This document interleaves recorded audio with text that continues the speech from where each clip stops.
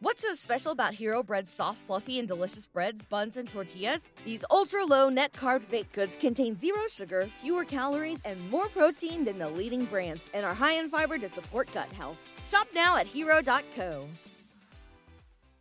This podcast is a member of the Voices of Wrestling Podcasting Network. Visit voicesofwrestling.com to hear the rest of our great podcasts, as well as show reviews, columns, opinions, and updates across the world of wrestling. To the highway in a brand new day. Over the rainbow, gotta let it go. So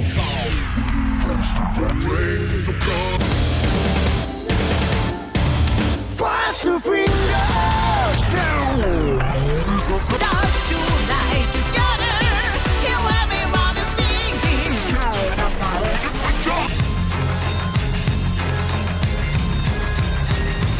You can't know what your part. Copy from what the show.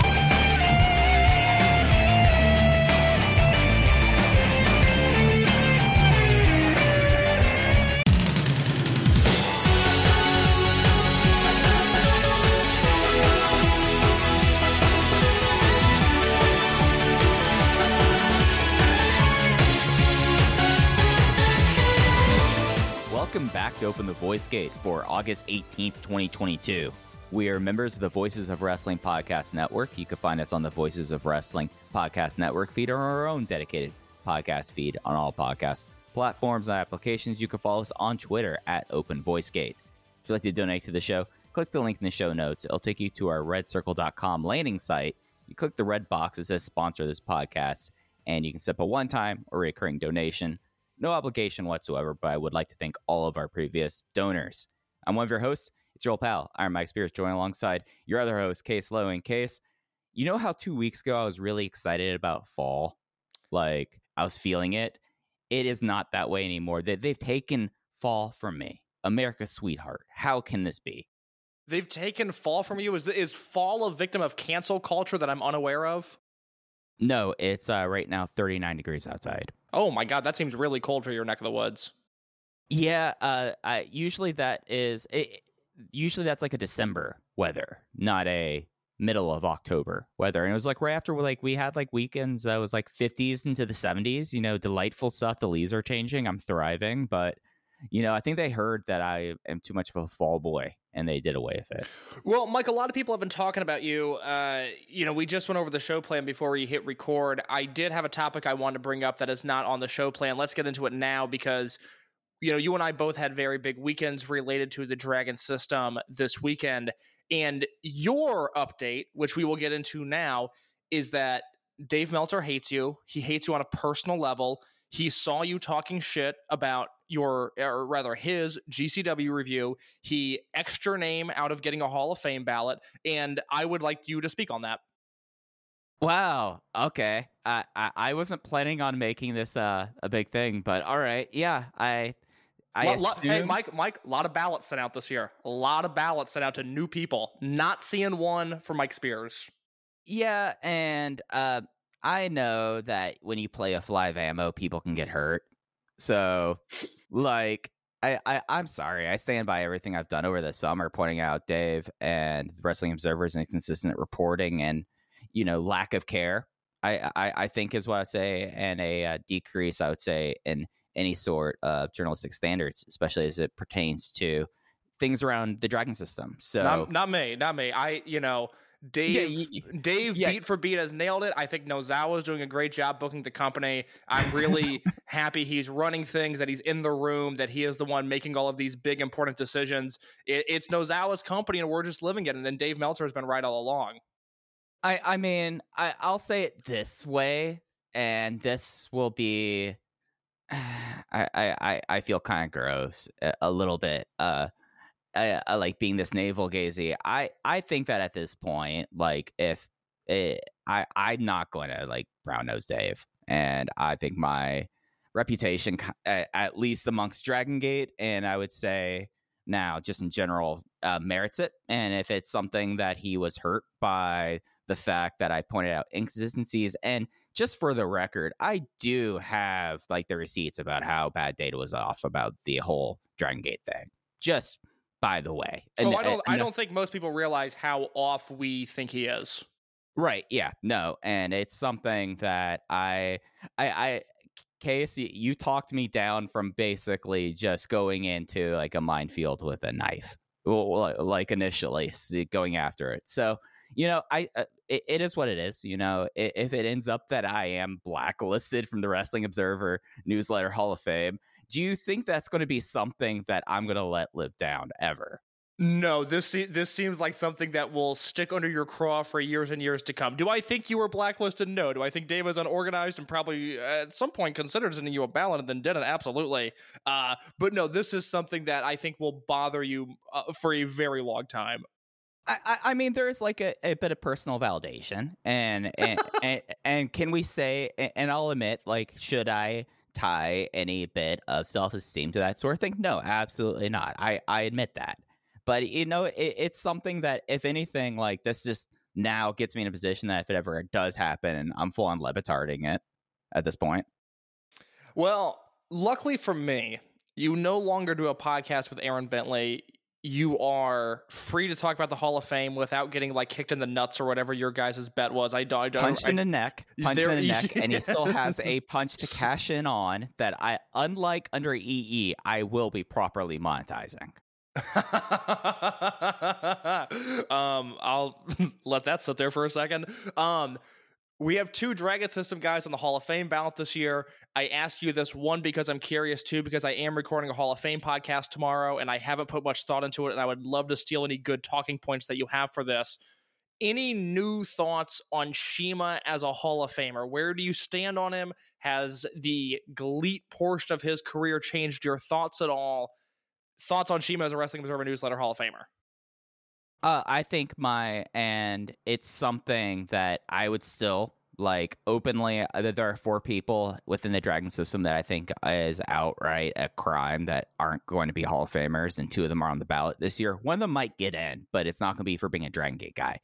But CIMA is one of those 4. But I have to say, if you're someone who does look at business metrics, he is someone who went from being a cornerstone of a promotion that was regularly selling out 4 figures buildings monthly, along with like upper 4,000 to 8,000 5 times a year among his name, gone to a place where they just now broke 1,000 for the first time ever. And I think that's something that has to be held in regard, because GLEAT in a lot of ways was built around him. So I think that hurts his drawing power. Would it change my vote for him?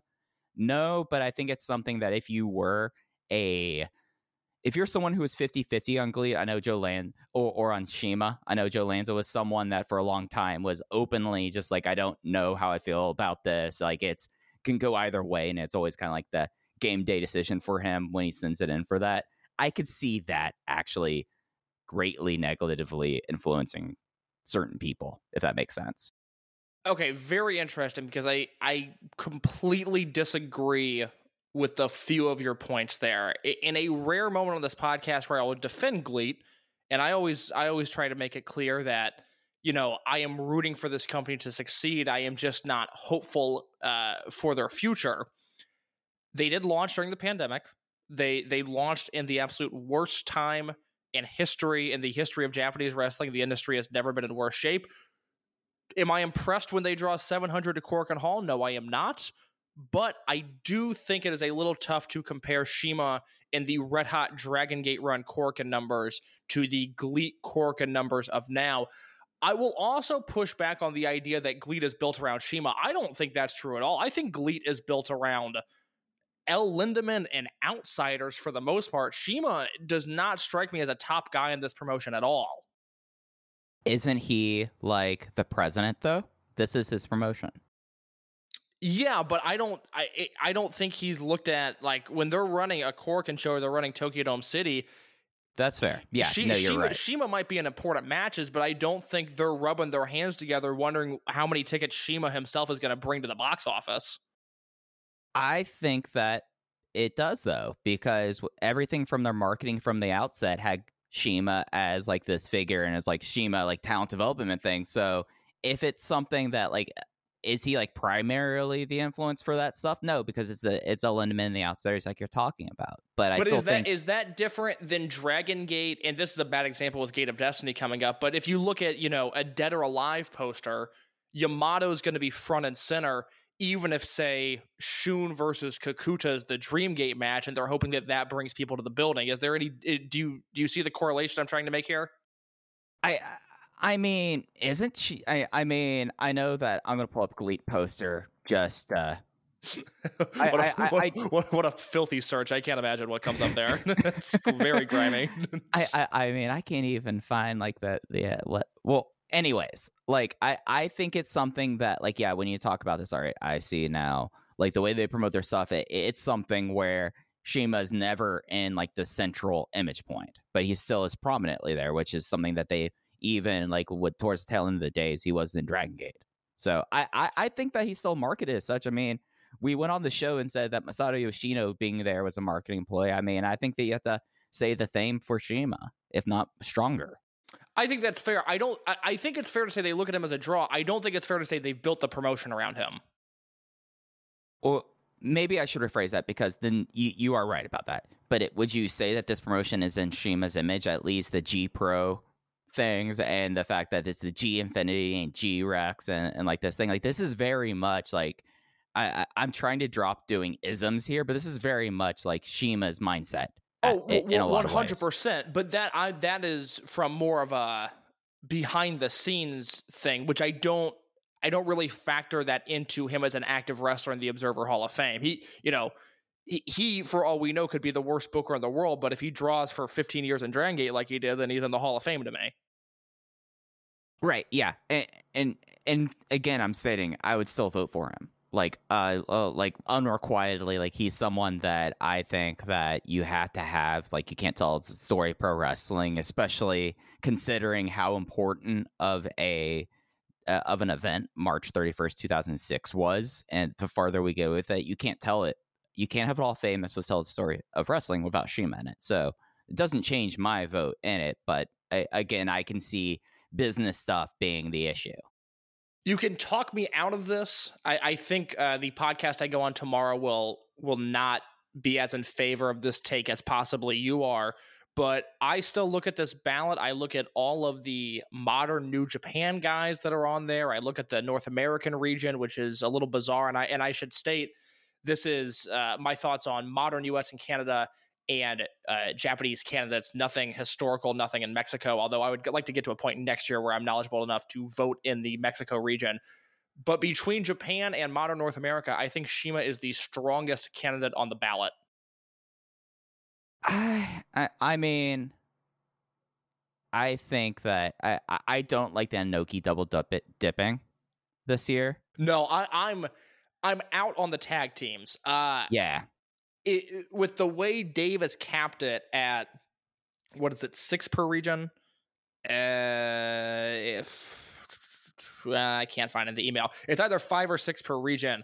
And that, with the way I have things laid out right now, would cut off Holy Demon Army. And I think I would vote for Holy Demon Army in another year, but I am out on all of the tag teams. I see what he's doing, but I don't like it. And as a result, and things might change next year, but I am abstaining from any of the one guy's already in, but his tag team partner isn't tag teams. Yeah. And I think also like the fact that I think it's doubly kind of, I don't want to say it's cheap because the ballots were definitely set before Antonio Inoki died, but there will be a huge bump for that. And I think that takes, because if you want to talk ballot math, like if you're limited to so many votes per region, one vote for Inoki is a vote basically for is a vote you're taking away for the region. So that's something, especially like what I'm right now looking about it. Actually, here's the funny thing, Case. I have not really taken that hard of a look at the ballot yet.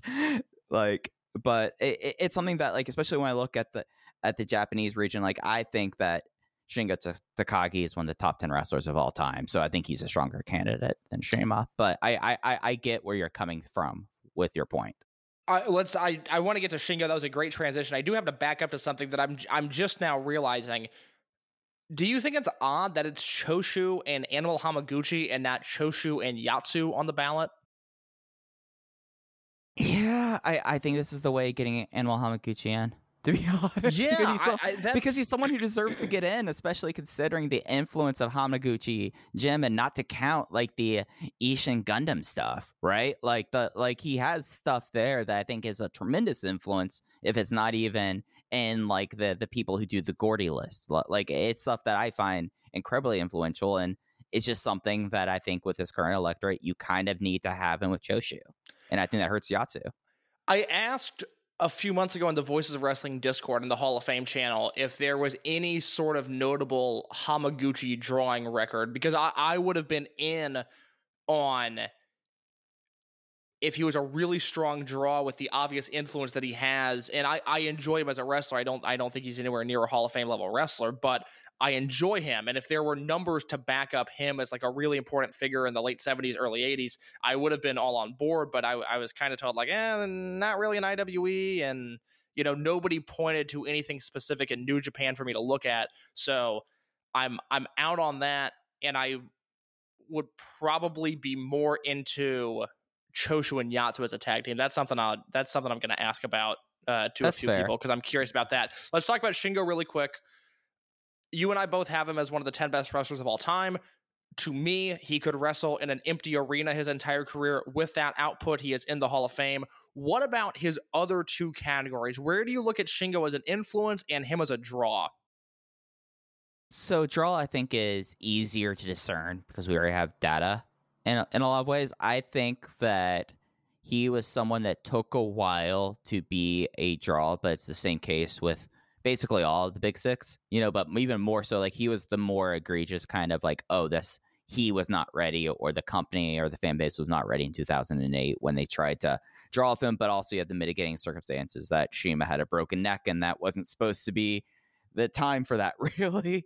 So I think, though, that when you like take away like the fact of 2008 and you're more considering it and from like 2011, I would say, and that's not to dismiss him drawing internationally before that.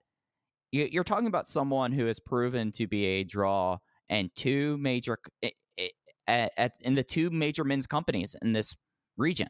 Like he's proven that he can do that, and I think that it's something that he has not had the length of a run in New Japan that like Kota Ibushi did, but I think it's something that arguably Shingo Takagi is a better draw outside of New Japan than Kota Ibushi was in DDT.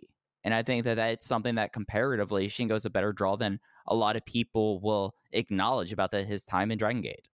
The international drawing stuff is interesting to look at because, you and I obviously did the Dragon Gate USA Rewind and Rewatch series, and there was no doubt about it that although, Shima's the focal point and guys like Yamato and BB Hulk held the Freedom Gate title, the biggest Dragon Gate star in the history of Dragon Gate USA is Shingo Takagi. He main events the first show. He's there in pretty much exclusively main event matches the entire first year through that Danielson versus Shingo 5-star match. And when he leaves, you see a direct decline in attendance that noticeably shoots right back up to 4 figures when he wrestles Gargano WrestleMania weekend. There is a very clear Shingo matters in this promotion. I think drawing is very relative. I think context has to be applied to drawing. And in the context of the late 2000s U.S. independent scene, Shingo Takagi was an absolute draw. Yeah, and that's not getting into DG UK, Yeah, that's a good point, yeah. And I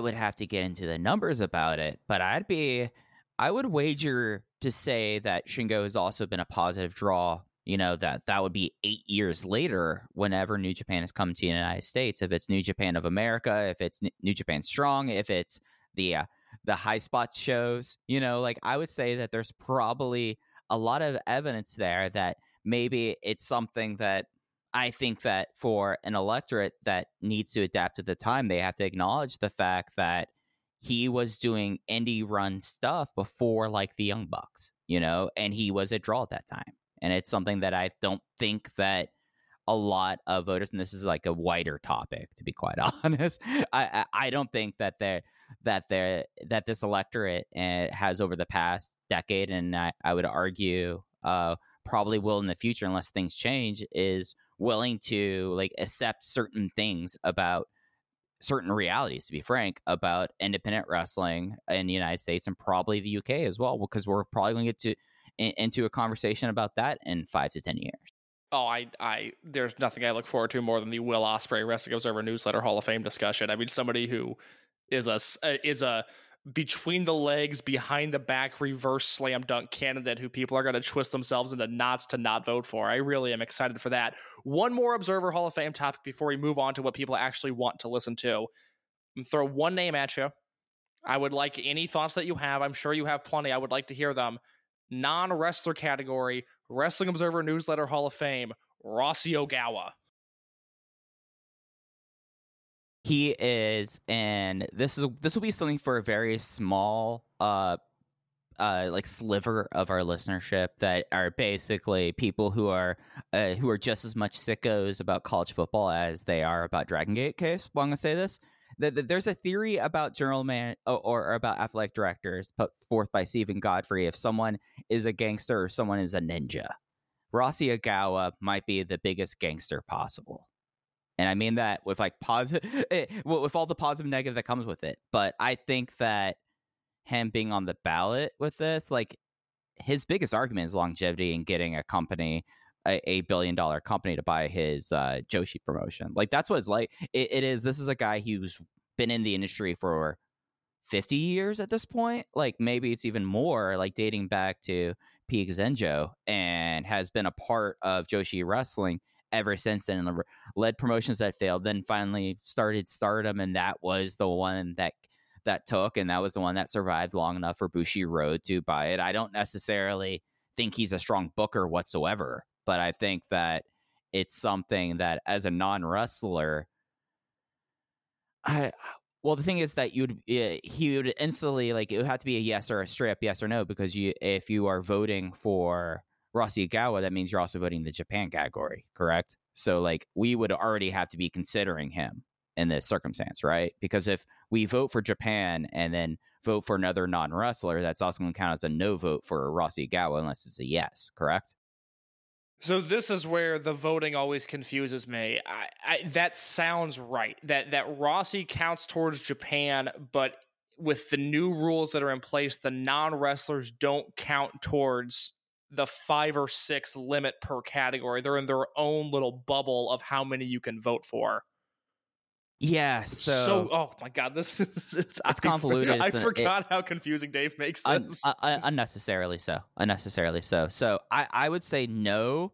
If anything, like I think you have to be a legacy, because I don't think booking necessarily is a strong suit, because I can't look at what's happened since 2019 when Bushiroad bought that company and said, hey, I think Rossy Ogawa was the person behind all of that. I think a lot of that was the Bushiroad money machine. As a promoter for Stardom, one 5,000 plus gate, and including that show, 5 at 2,000 plus. And that is nice. Yeah, what are we doing here? That is cute. That is not a Hall of Fame level promoter. Yeah, like, what are we doing here? Because then there's like, if we're talking about that, then there's so many promoters would be valid if you're going to take just his promoting record. I've said it before. There's nothing I'm more baffled by than the Stardom, I guess, obsession with whatever they're drawing. I'm trying to look real quick to see what their last Cork and Hall show did before the pandemic, and obviously they are one of the few promotions that has grown during COVID. But I am just so curious. It looks like February 8th, 2020. Okay, they did 1,500 in Cork and Hall, which is not a bad number by any means at that time, or especially now. But and for them, that was their biggest Corkin number to date. Yeah, I don't think they've ever. Yeah, they would have never put in 1,800 in Corkin before. Yeah, and like they would have different sets and setups, like how smaller promotions do to be able to claim it, because they'll just take away the stage. Like it's something that like they only recently like did completely open up Corkin for them, so that they never came close to before then. So, with that in mind, and I mean this with all due respect to our big Stardom fans, if you haven't sold out Korakuen Hall in the full setup, I do not want to hear about you as a Hall of Fame promoter. Yeah, because then, I mean, God, if we're talking about selling 1,500 seats in Korakuen as like a Hall of Fame worthy candidate, then we're going to be talking about a whole lot of people. Like, you got to have standards at one point. Absolutely. So that is Observer Hall of Fame talk. Thank you for going along with that, Mike. Do we talk about the U.S. indie scene now? Or another favorite topic of ours? Yeah, let's just get straight into it. So the big stuff in DGUSA or DGNUSA, shouldn't they know that like the two of us would get our tongue tied on that hashtag? But How dare they not think of that? I mean, man, seriously. DGNUSA, the probably like I would say one of the biggest like stops for this was in your neck of the woods case in AAW with the Jim Lemon Memorial Tournament with Yamato. He had matches on both nights. In case you got to have a fun journey, I would say you got to make some new friends this weekend. So I kind of want to get your like live report first. Yeah, obviously, I think a lot of people remember my Tomohiro Ishii encounter about 6 years ago and the awkwardness of that. Listeners of this show might recall when I met Ultimo Dragon in February of this year, and he saw my white ass walk up to the merch table with a Dragon Gate t-shirt on, and he hit me with that no hablo inglés. He was not in the mood to listen to me talk about Takuma Fujiwara and whatever else I wanted to say to him. So that was a pretty brief interaction. This was a very fun weekend. Obviously, anybody that follows at Open Voice Gate on Twitter might have seen me and my good friend Dr. Keith Lipinski and Yamato and Akira Tozawa posted up. That photo was on Twitter. I'm extremely happy with that. And thank you to Keith and to the AAW office for setting that up, because they certainly did not have to do that, but they did. So, yeah, I guess I should first note that Akira Tozawa was there hanging out with Yamato. He did watch the entire show. He seemed relatively invested in most of the matches, which was really cool to see. I don't know if this is impolite or perhaps unprofessional to say, given that he is back in the wrestling world, but Gabe Sapolsky is the one that took that photo.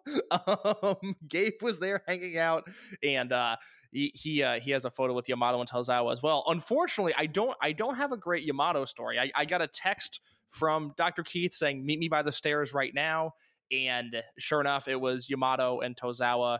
And the four of us got a picture, and I thank Yamato for coming over. I, of course, had to throw my 2 cents out there. I said, Yamato, next time in Chicago, maybe Jason Lee, maybe Takuma Fujiwara. And he laughed when I said Fujiwara, like, oh okay. Because Dr. Keith was trying to put over that I'm a big Dragon Gate fan. So I don't have a great story there. I didn't embarrass myself. I said hello to Tozawa. I thanked him and whatnot, and then had a very brief, very broken English conversation with Yamato, both that night and then the next night. Once again, I cannot express to you how kind Yamato was in my brief interactions with him. I talked to him for under a minute on the second night of the tournament, just to make sure that he was good and ask if he needed anything, and could not have been more polite in our brief interaction. So I really hope that if Yamato comes to your neck of the woods, I know he's working Defy and I think Prestige out in the Pacific Northwest. Go to those shows, and if you get a chance to say hello, I highly recommend it, because he was incredibly kind when he spoke to me. And it also helped that he was in one good match over the weekend and one great match. Mike, did you get a chance? I know you've been a busy man. Did you get a chance to watch Yamato's matches in AAW? Yes, I did. And it was something that I saved that kind of for last for my viewing, just to keep it fresh here. And so on the first night, he had a match with, I don't know if he's still technically a member of it, but former Strong Hearts member Zachary Wentz. And then for the first round, and then on the second night, it was against Fred Yehai. And I think, should we just get into the matches? Please. I'd like to know your thoughts on them. So, with Zachary Wentz, the match Zachary Wentz was a good match. It's one of those things with all the caveats with Zachary Wentz, which I have to say, I don't know who said it on commentary, but there was a line about a lot taken from Zachary Wentz on commentary that I was like, that certainly one way to talk about this, but okay. But the match itself, I thought was pretty strong.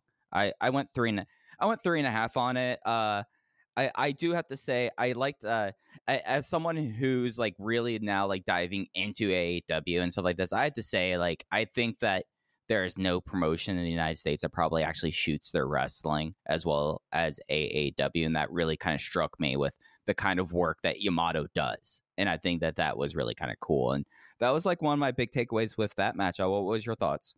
I like this a lot. I went 3.5 on it as well. It was striking to see Yamato in person.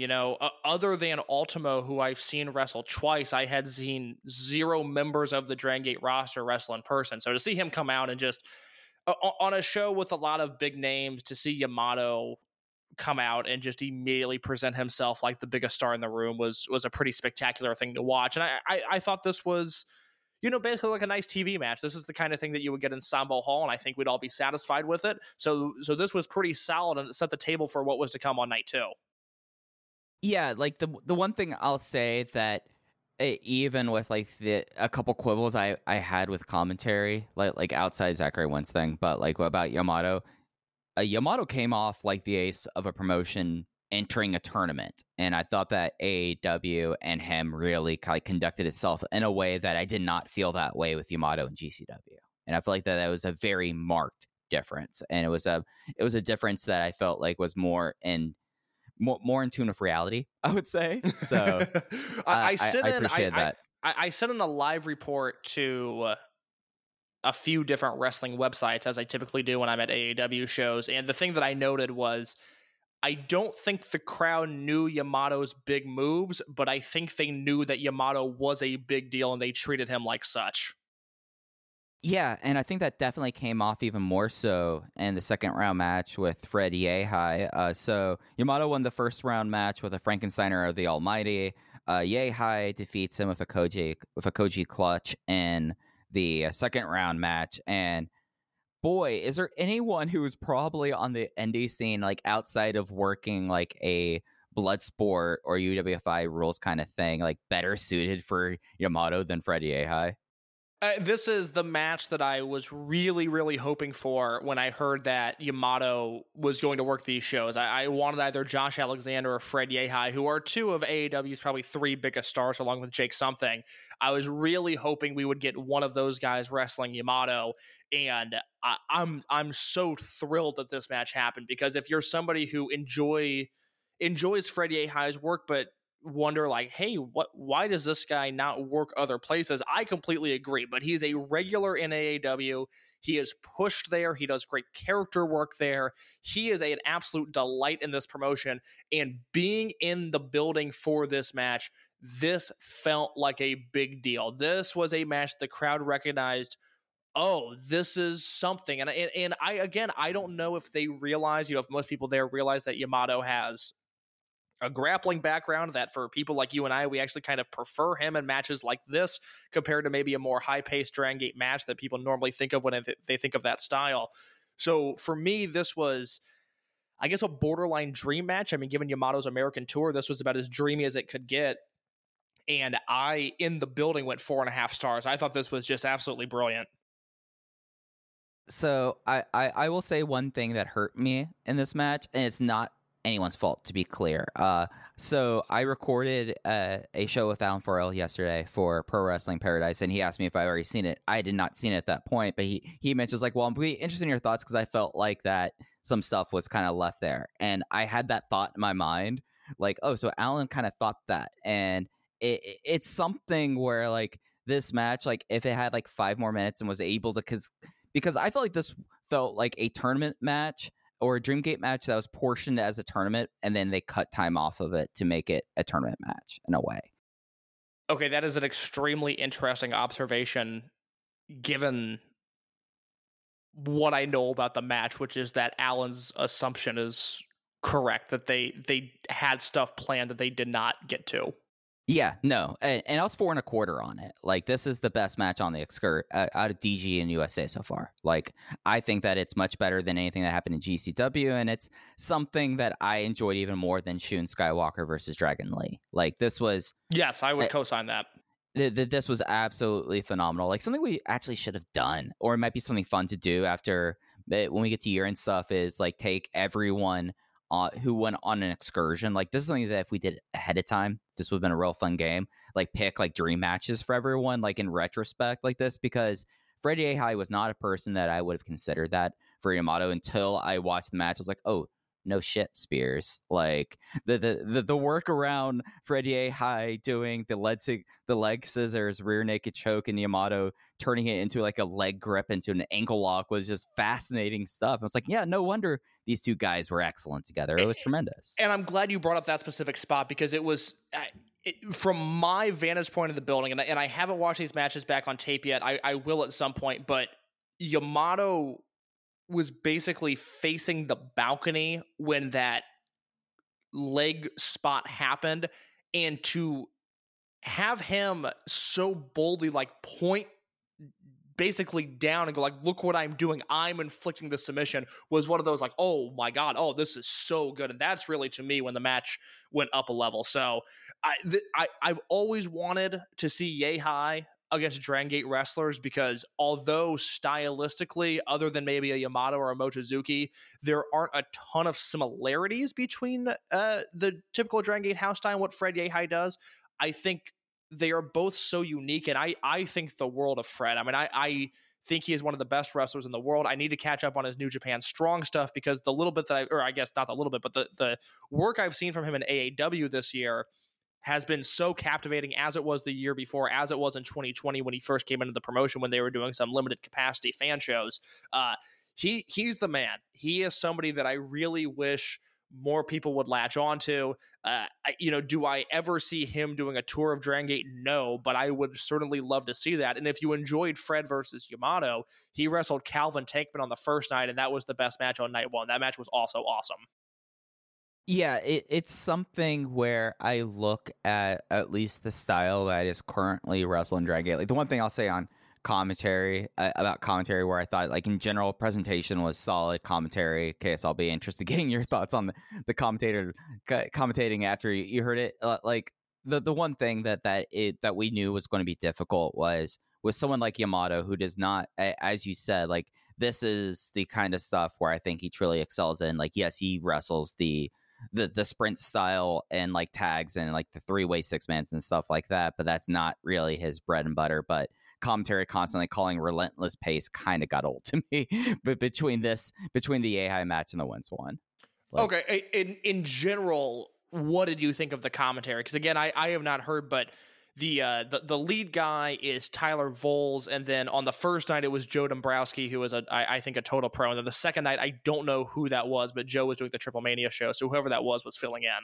Yeah, Joe, I think actually is someone that as soon as he figured out that Yamato was not that kind of guy, really like added a lot to the match, like talking about like how holds were worked in a way. I thought that was really smart. I thought Tyler was solid. Like I think that Veda has been the person I've been most impressed with. Scott still to this point, but I thought that Tyler put in a good shift. Like I enjoyed him. Tyler's really good. I don't know if he does commentary outside of AAW, but if you're an indie company in the Midwest, I would recommend getting Tyler Voles to do your shows.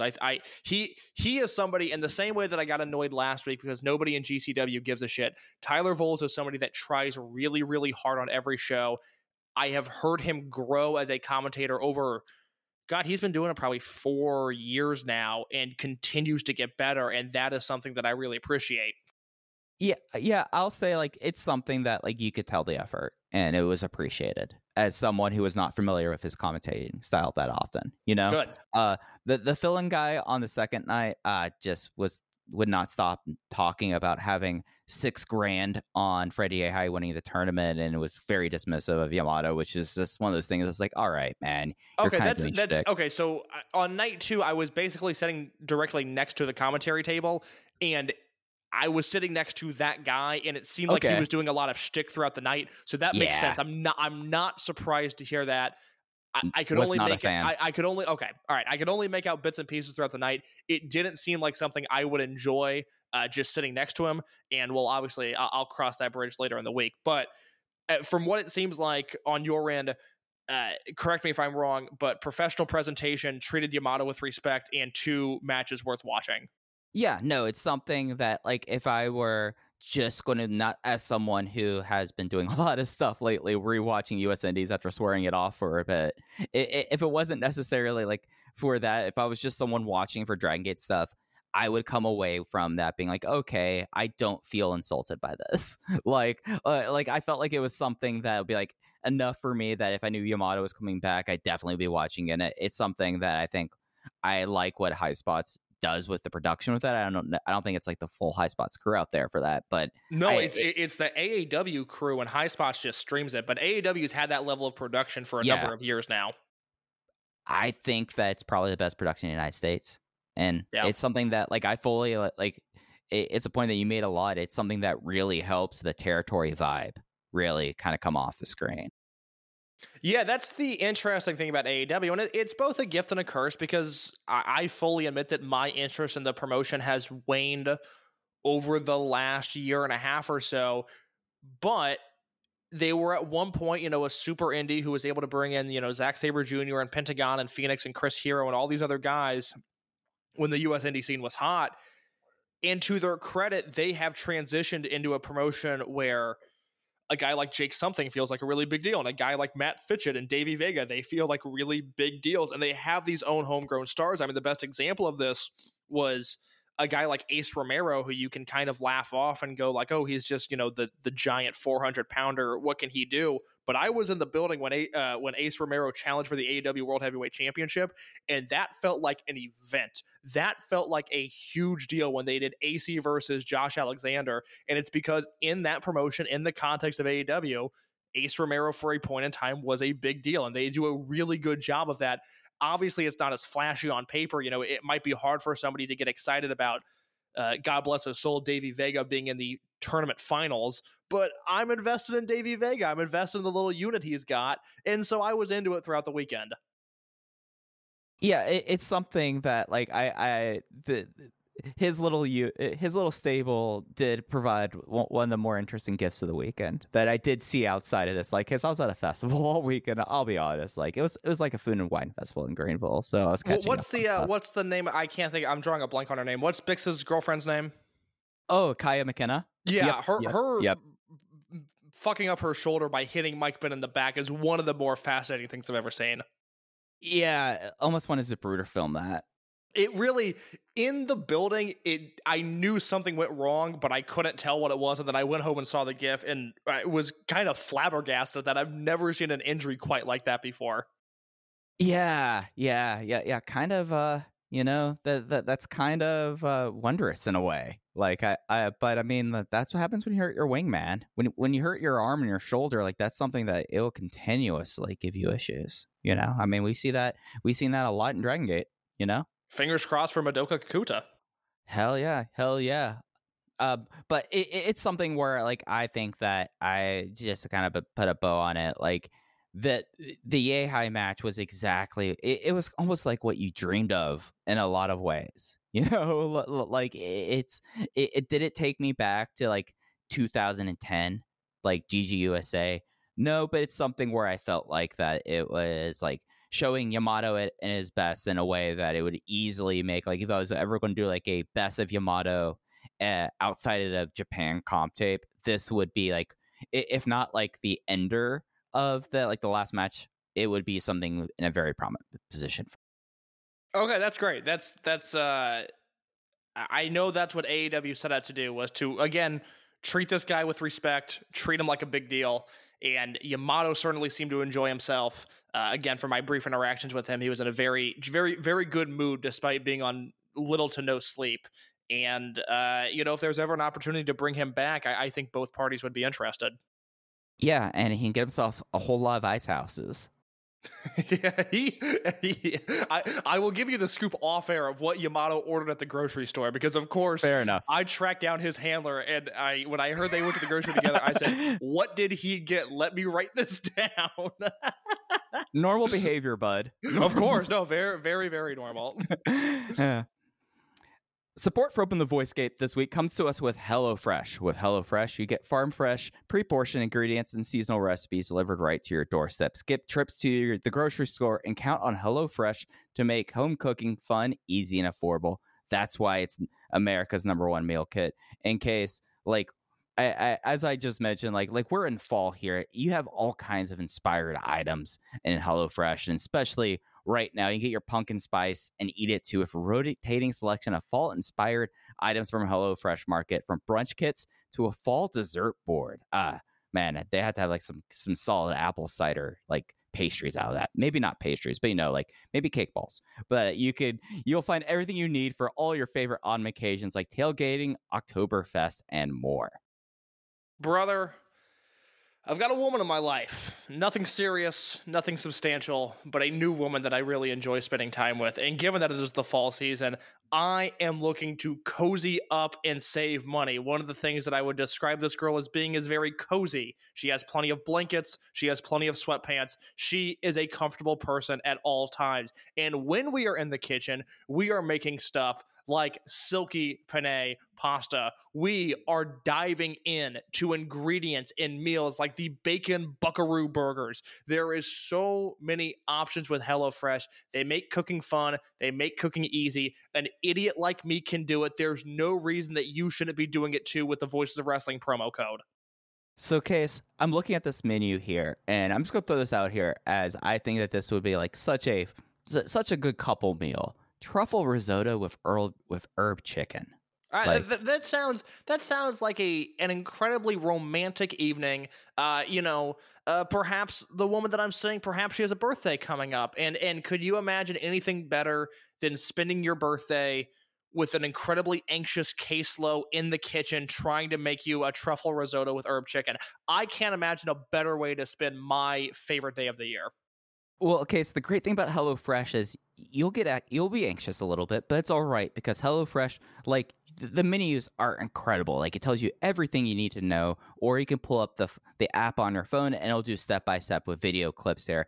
They can walk you through potentially one of the most anxious dinners of your life.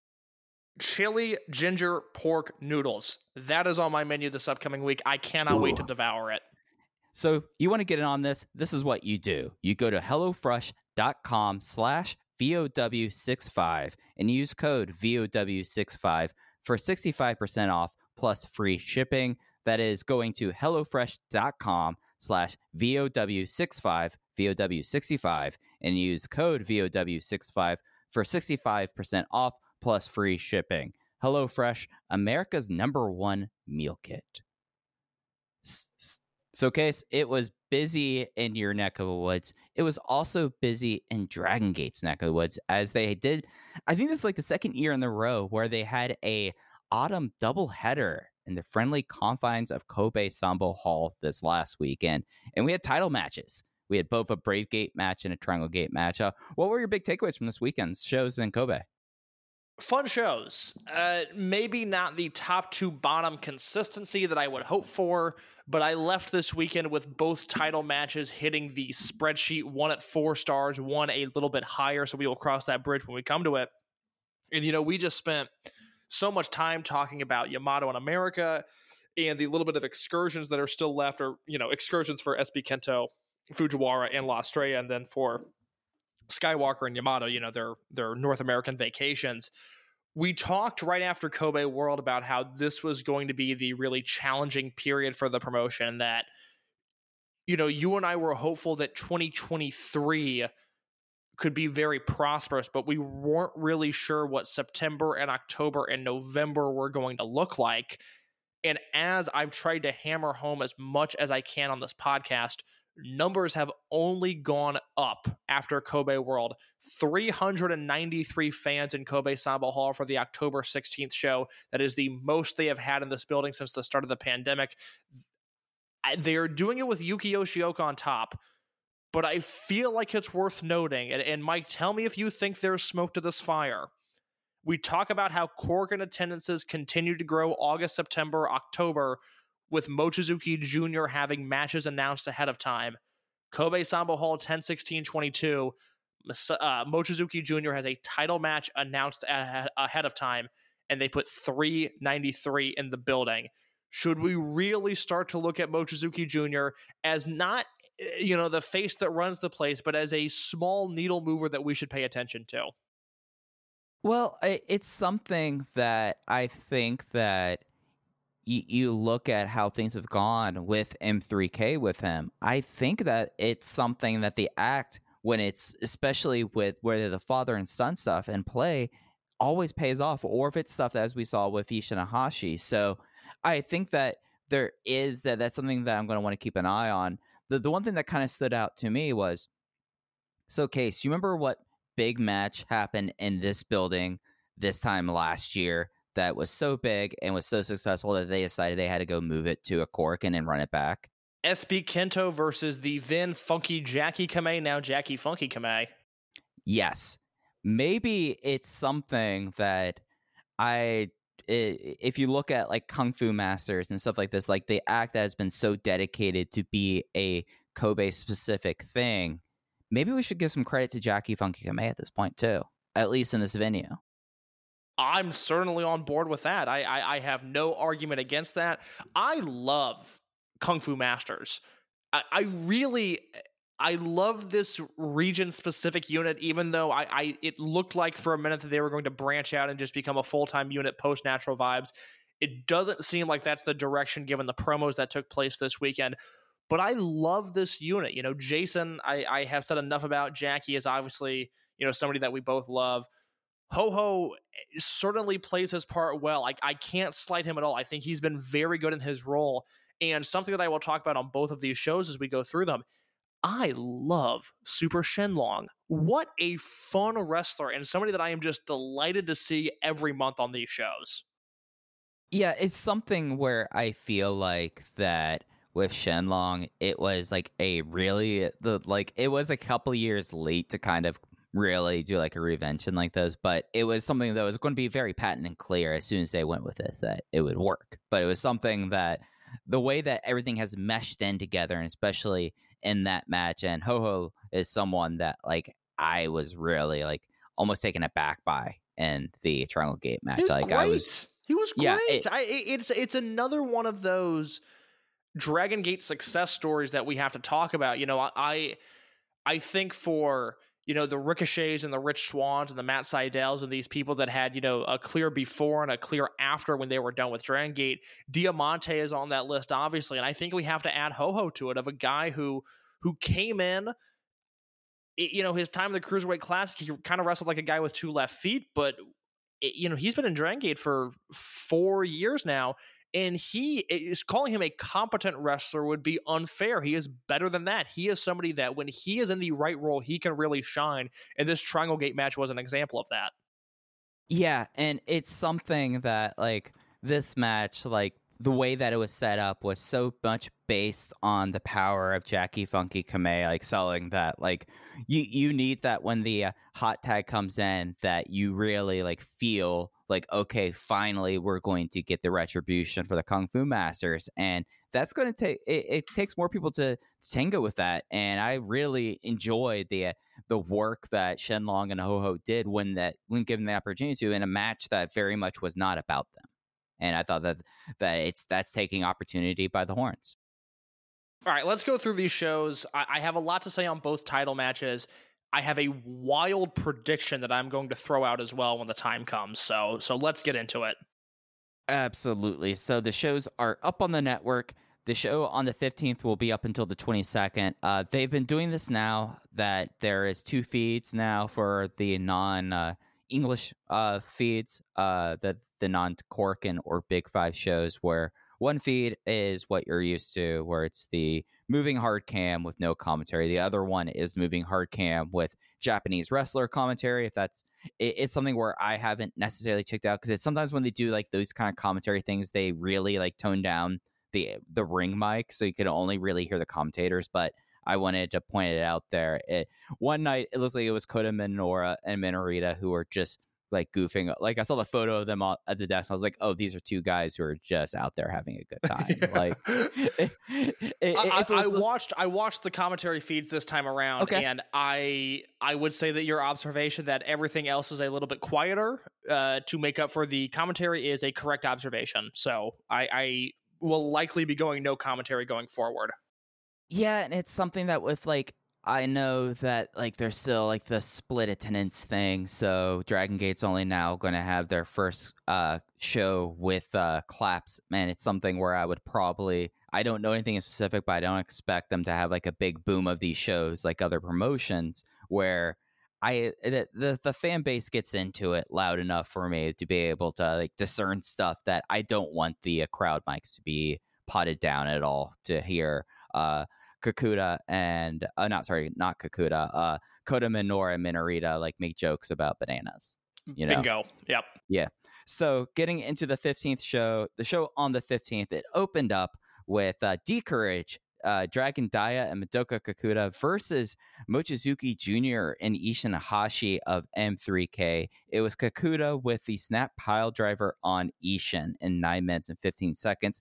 In the post-match, they finally made it official. Madoka Kakuta is a full member of D-Courage. Kakuta apparently thought that he was a member all along and had special gear that was already going to be debuting the next night. The Madoka Kakuta Ishin Hashi chemistry jumped out to me in a vivid way here. I don't recall seeing these two square off before this, but I want a whole lot of them wrestling after this. They stole the show here. 3.5-star opener, really good stuff off the back of Kakuta and Ishin Hashi. See, I thought that Junior was the pair there. I was a little underwhelmed with Ishin, but I really liked Junior like being able to try to chop down the tree. I thought that was really kind of cool. Well, Junior is just... I mean, I'll talk about more of the Triangle Gate match, but oh my God. I mean, oh my God. Absolutely. Yeah, no, I was 3.5 as well. Fun opener. As with all Dragon Gate streaming shows, this match is up into perpetuity on Dragon Gate Network's YouTube channel for free. Let me ask you real quick. Yep. When it comes to year-end awards, let's keep this Dragon Gate specific right now. Okay. Do you look at Madoka Kakuta as a most improved candidate? No, because there are people on this roster who I think have improved more and have been more consistent about it. And I would like to know those names. Jackie Funky Kamei. I think he has gone to another... right now, he might be my most improved. Do you think... Okay, interesting. You think Kamei's gone up a level? I mean, he had a 5-star match at Kobe World He did. Okay, all right. And fair points. No argument from me. And have Kung Fu Masters... Have they had a match that has not, at very least, been very fun? No, not that he's been in, at least.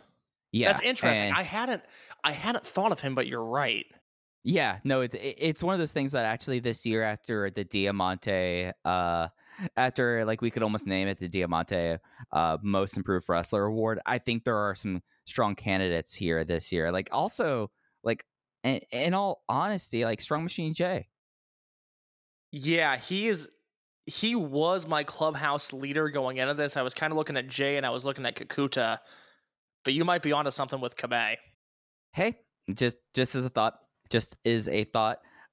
Speaking of Jackie Funky Kamei, his Kung Fu Masters were in the second match. It was Jackie with Ho Ho Lun and Super Shenlong III versus the unaffiliated team. And if you could probably guess what three they are, you're right. It's Takashi Yoshida, Punch Tominaga, and Problem Dragon. Ho Ho Lun won in 7 minutes and 18 seconds with the Sky Render Fisherman Driver. Another super fun outing from Super Shenlong. You know, this is a combination of guys that they were put behind the 8 ball a little bit there. Problem Dragon, Punch Tominaga, and Takashi Yoshida.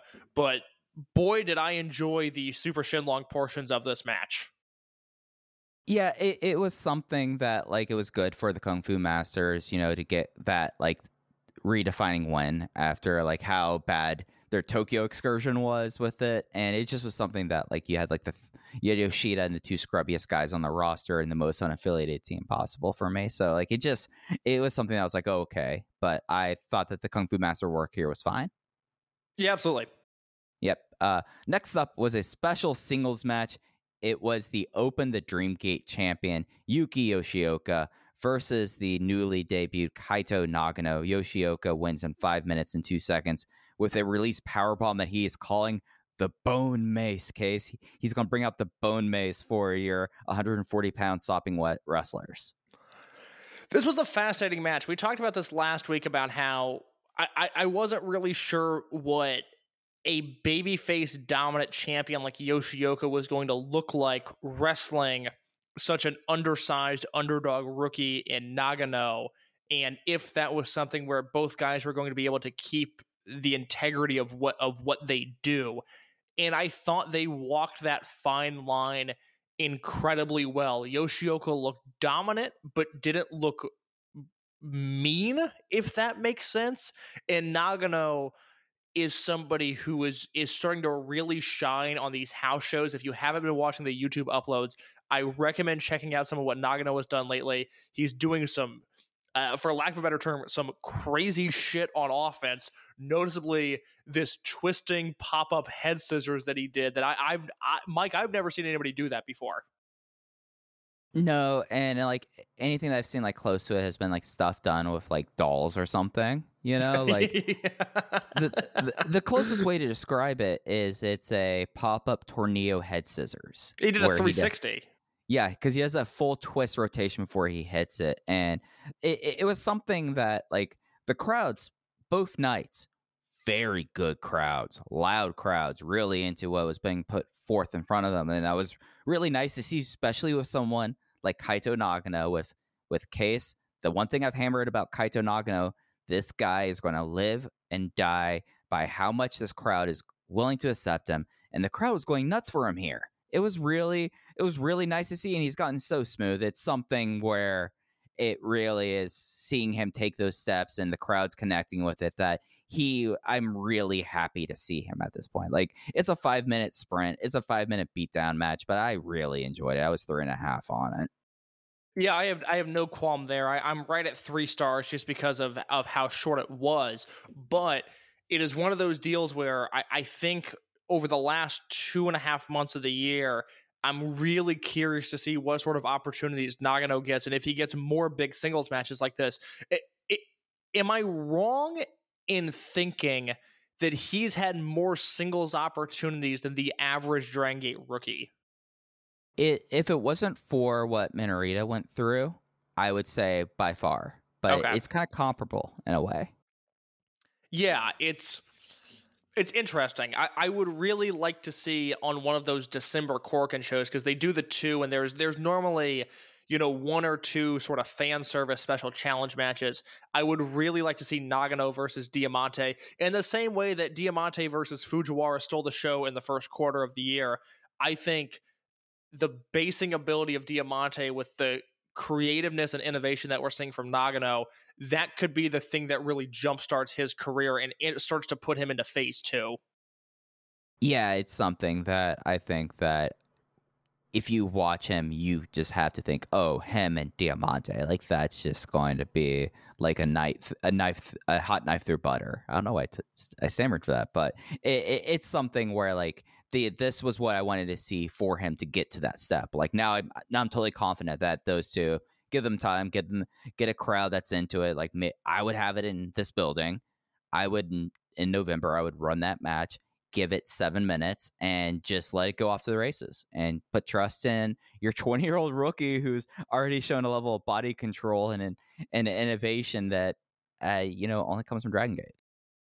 Yeah, no, he's becoming a very unique talent where, again, I have a hard time projecting out a ceiling for him.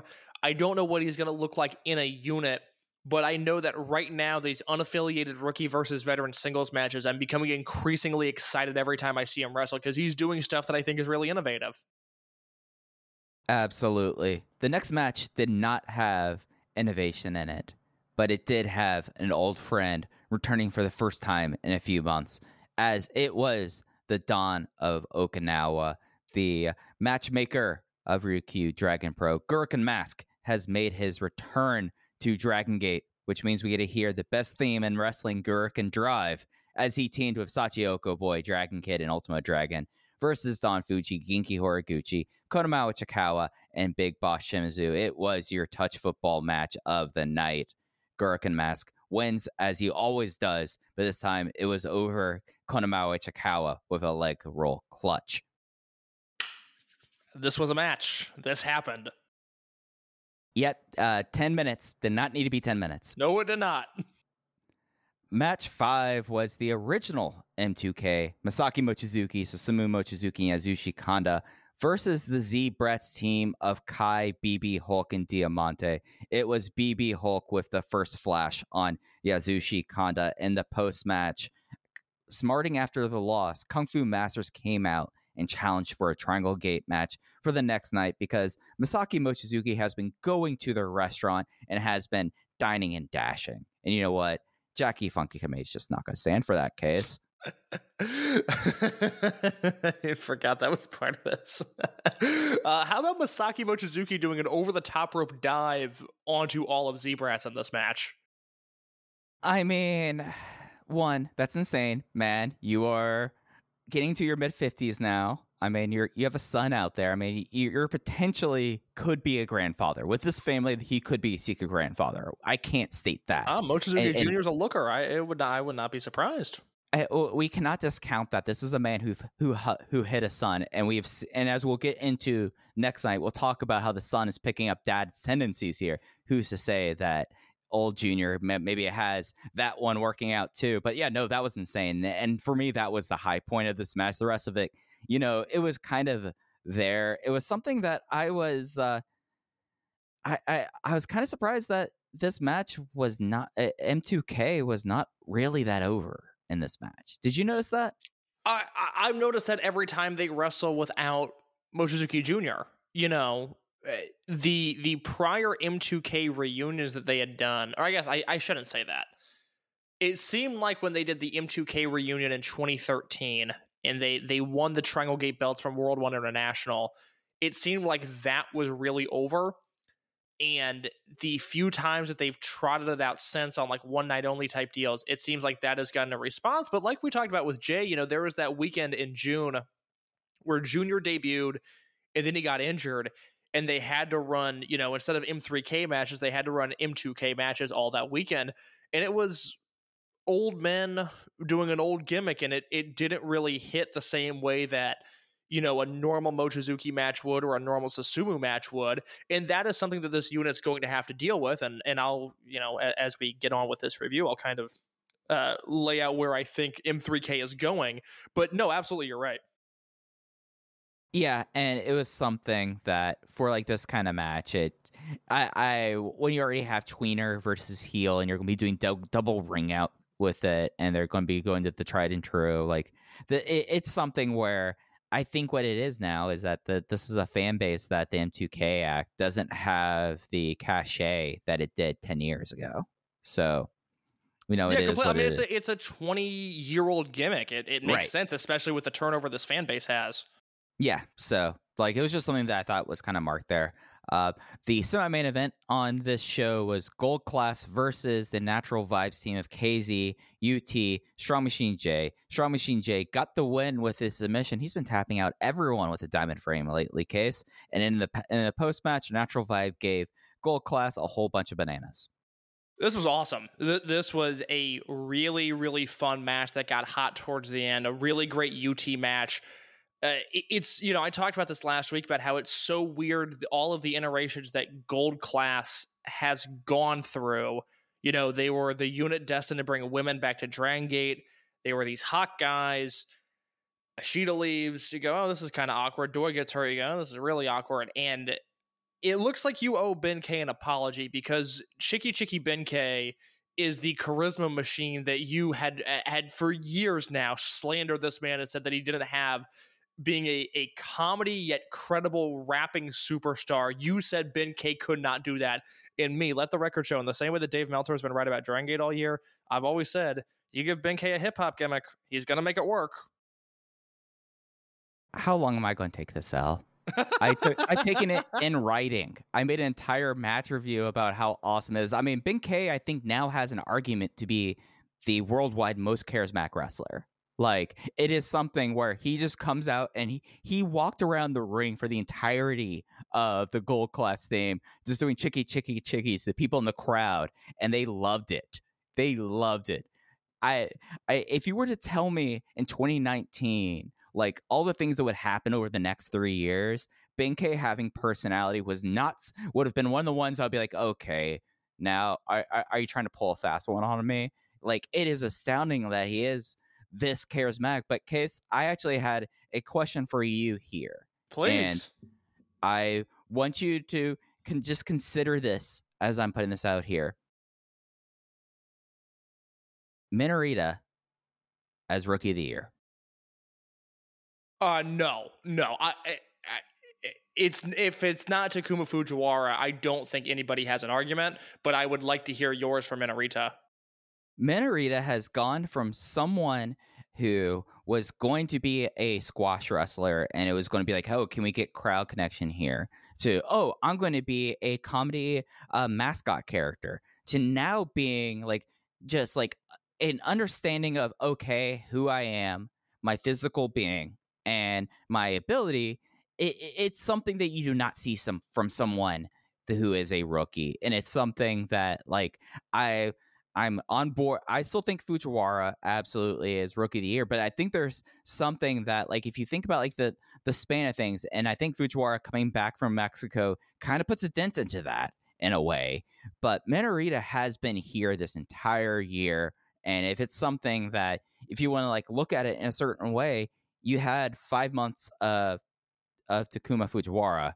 We're getting a year of Minorita, and I think that's something that should be brought into discussion. I have become so smitten with Fujiwara's work in Mexico. Now, again, Fujiwara could have retired in May, and I still would vote for him. I think he is so far ahead of everybody else because really, I see your point with Minorita. I would argue that Mochizuki Jr. has as strong of a case just because I'm so impressed by the upside of Mochizuki Jr. as well. Historically, throughout the past year, because you're making up for it now, I have unintentionally shaded Minorita. I have not given him the credit that he deserves. But Takuma Fujiwara is somebody that I see carrying this promotion over the next decade. And I thought what Jay said, and I will continue to bring this point up the last time we talked to him, where, part of the gut punch that was June and July in Dragon Gate was Fujiwara left, and Jay noted that, especially on some of these smaller shows, it was becoming a thing that you were going to go to the show to see what Fujiwara was doing. And that is so abnormal for somebody that was 6 months into their career. I think Fujiwara, from what he did November through May in Dragon Gate, and then what he's done in Mexico since, which hasn't been anything extraordinary, but the way he has embraced those crowds and the lucha culture as much as he has, I can't even consider anybody else. I mean, to me, it's Fujiwara on his own page, and then page 2 on that Word document is everybody else. And I think you're absolutely right. It is something that I pose that question as a way of giving Minorita his roses, because it's something that it must, like, you're dealing with someone who has completely broke the scale here. And it's something that also, I mean, like, same thing with Mochizuki Jr. You're dealing with someone who's completely broke the scale here. And it's something that, you don't want to be in the shadow of that. And I think that Minorita, for someone that it was not necessarily his path forward was even more muddled than Kaito Nagano, he has made himself something that, like, I see Minorita as a role, maybe not as the direct mascot of Kota Minoura in a decade, but it's something where, like, I mean, Dragon Kid and like roles like this, like, there is a path there that was not necessarily there for him when this year started or when he debuted. Yeah, I talked about it last week. I think we're going to hit a point where Minorita is just going to be a phenomenal pro wrestler. It's going to really happen under our nose, and he's certainly getting to that point. In a normal, I mean, again, this is what I talked about on the podcast about a month ago, was you have to remember that given the Observer calendar, Ishin Ihashi is eligible for Rookie of the Year this year. So you have Ishin, and you have Minorita, and you have Mochizuki Jr. And in any other year, it's just like, any of those guys, 2014, 2015, 2016, those are the guys. It's just we're dealing with a different stratosphere with Fujiwara. I mean, I just think so highly of his work that I hear what you're saying about Minorita. I think it's valid, and I also can't even seriously consider it just because Fujiwara to me is on such a different level. That's totally fair. That is totally fair.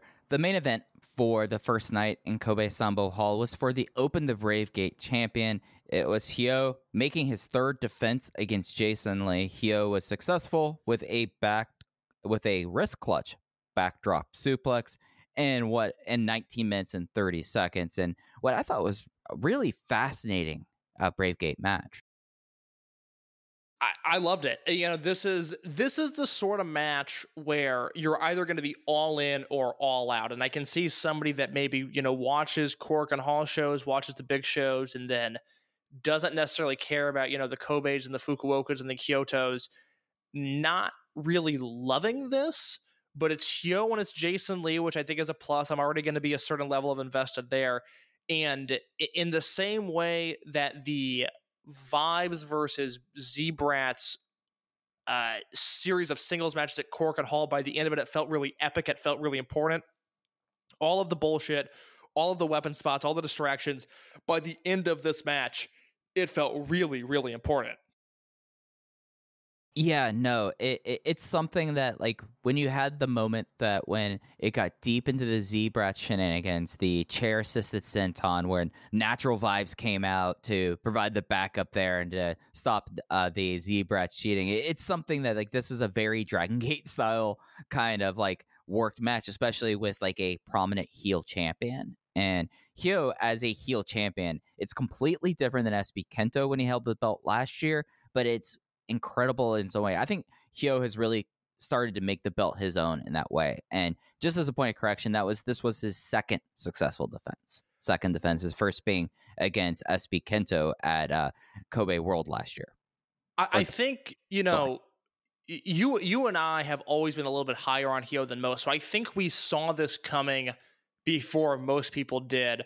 But this is why I get annoyed when there are people that talk about Dragon Gate as like this uncertain future, what are they going to do without Naruki Doi or whatever.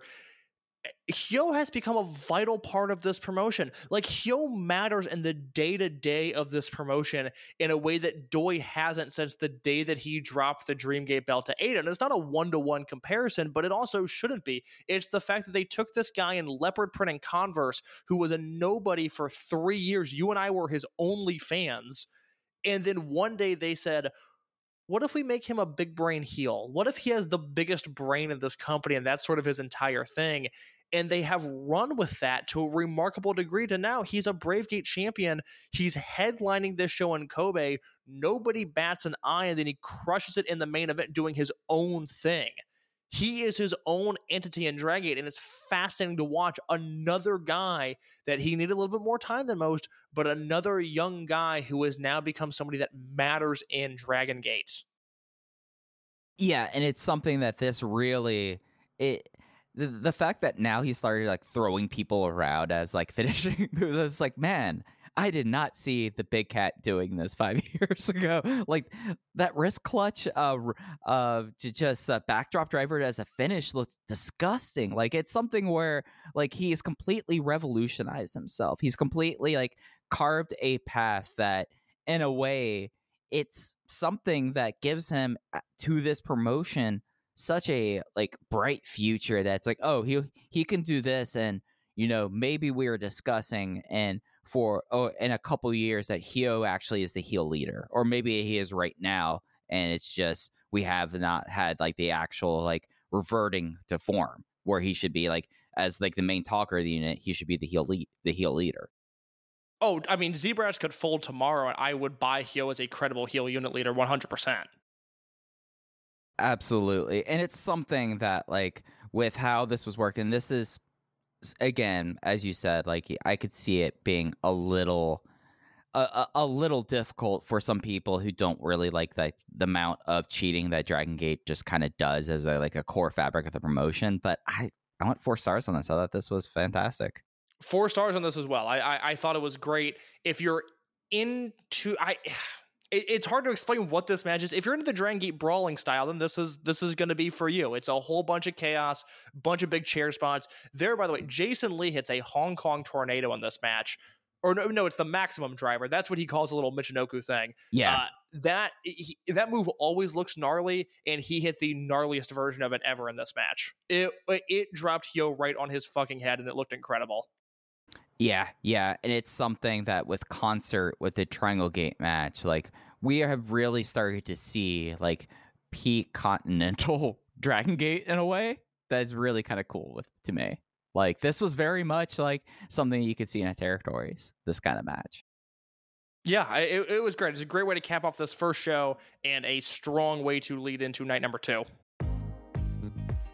What's going on, guys? This is Rich from the flagship podcast here on the Voices of Wrestling Podcast Network, and I just want to let you know about a brand new sponsor we have for the network. It's Eufy, and let me tell you a little bit about their newest product, the Eufy VideoSmart E330. This isn't your everyday smart lock.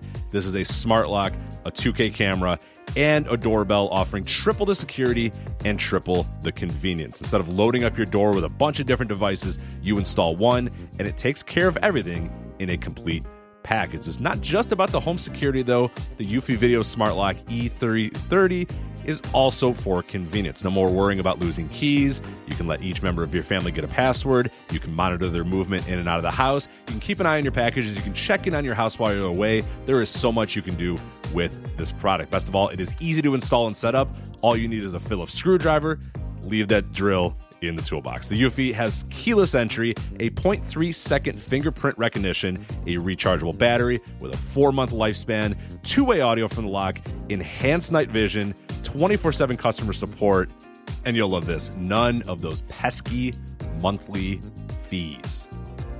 Eufy sent me a Smart Lock 330, and I've loved it so far. It allows me peace of mind when I'm at work or when I'm away on one of my patented vacations. Plus, it helps me keep track of deliveries to the house, saves me a trip back to the car if I just need to run in for something and I forgot my keys, and the 2-way audio system works well for those unwanted guests at my front door. No, I do not need new siding or windows or a roof. Thank you, though. You can simply tell them you aren't interested from the comfort of your couch. Now, are you ready to ditch the others and join the Eufy revolution? Of course you are. Get started today by searching Eufy Video Lock on your search engine of choice. That's EUFY Video Lock, or visit eufyofficial.com/video lock to see how you can finally, once and for all, gain complete control of your door. Once again, that's EUFY Video Lock, eufyofficial.com/video lock. And we thank them for sponsoring the Voice of Wrestling Podcast Network. Absolutely. So night number 2 on the 16th will be up on the network until the 23rd. The opener on this show, which as usual will be up on the Dragon Gate Net or on the YouTube channel for the Dragon Gate Network into perpetuity, was D-Courage versus Natural Vibes, the complete now official D-Courage 3-man unit of Yuki Yoshioka, Dragon Dia, and Madoka Kakuta versus KZ, Big Boss Shimizu, and Strong Machine J. It was Shimizu with a direct pinfall on the Twin Gate champion, Dragon Dia, with the Big Boss press in 12 minutes and 55 seconds after a machine killer as well, and a hot opener. Look, these two teams, any combination of Vibes versus D-Courage, I'm going to be into it. I especially like this version of Vibes, this bigger unit, instead of, Jason, Jackie, and UT. We got the big boys here, and I am into that anytime that happens. Really good outing for Strong Machine J.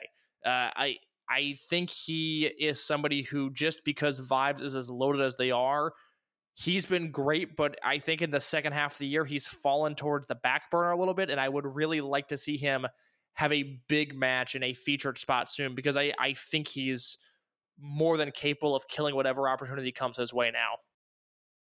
Yeah, and it's something as we're getting closer to Edion Arena Osaka, November 6th, Gate of Destiny.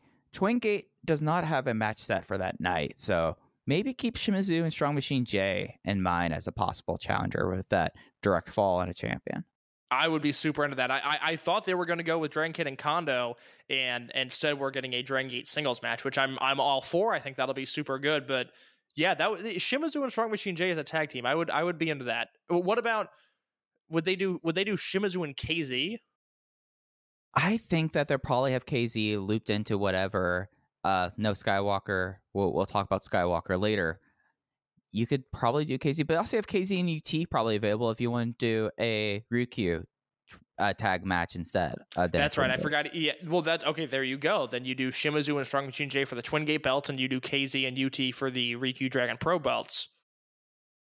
Well, who would they defend against? Whoever they want. I don't care. It's the Ryukyu Dragon Pro belts. That is fair. That is absolutely fair. I did not mention this and when we were talking about the post match and the Brave Gate match, but speaking of Gate of Destiny, we do have that Brave Gate match set.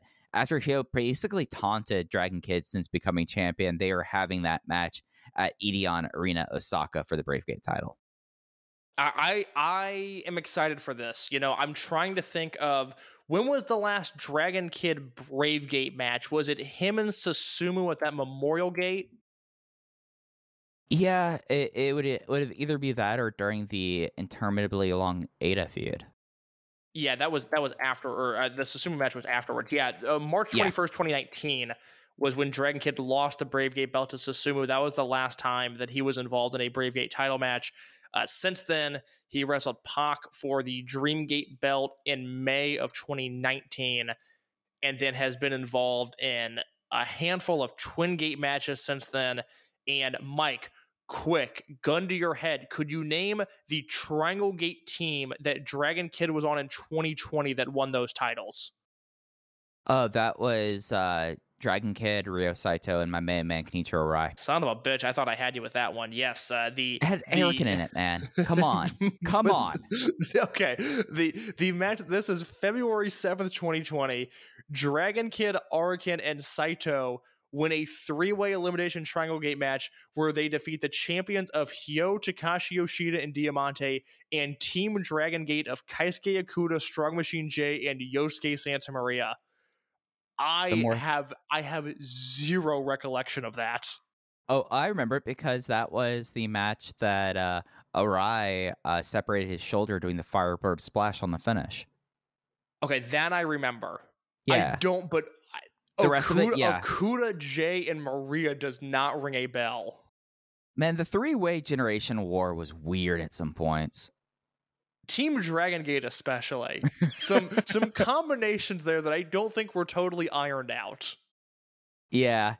No, that is absolutely for sure. A team, however, that was especially ironed out case was the Ryukyu theme team of the Dawn of Okinawa Wrestling, the boss of Ryukyu Dragon Pro, Gurken Mask, teaming with Shisa Boy versus the M3K team of Zushi Kanda and Ishinahashi. That's kind of a rare pairing, but that's what you have when you have a Triangle Gate match in the main event. Ishin got the win with the Kamada-style chokeslam on Shisa Boy. Look, I'm not going to not recommend a match with Ishinahashi and Gurken Mask in it. That is my sort of thing. If that is your thing, you should watch this match. Yeah, that's exactly the right way of putting it with this one. Match 3, another singles match with a Dragon Gate rookie. This time it was Ryu Fuda versus Kai. Kai just cleaned up here. He looked good. The kid looked good on offense. I mean, he still looked like a problem. Like we had a little bit of a problem for about 45 seconds. Then Kai absolutely murdered him with thrust kicks and lariats to win in a minute 23. I love this. I am all about Fuda jumping. Fuda jumps with the bell, kicks him for about 45 seconds. Kai shakes all those off, and then Kai just... You know what Kai has that nobody talks about? He might have one of the 3 nicest super kicks in all of pro wrestling. Oh, yeah, he does. You know what it is? He does a little lean with it. Yeah, he leans with it, rocks with it.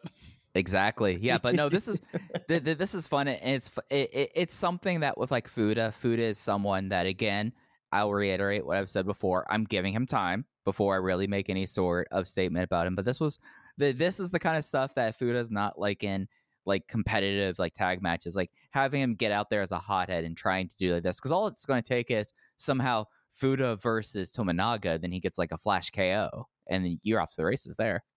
Yeah, Kai killed him with the lariat at the finish there. This was brutal. This is what I want from Fuda. Like I said last week, to reiterate, he should be on every televised show until the end of the year, and he should make it so that we always have to stop down and go, oh, I like that Fuda did this week. And that should be his goal for the rest of 2022. If he can stay healthy, if he can work every show, I think he'll be okay as we hit the new year.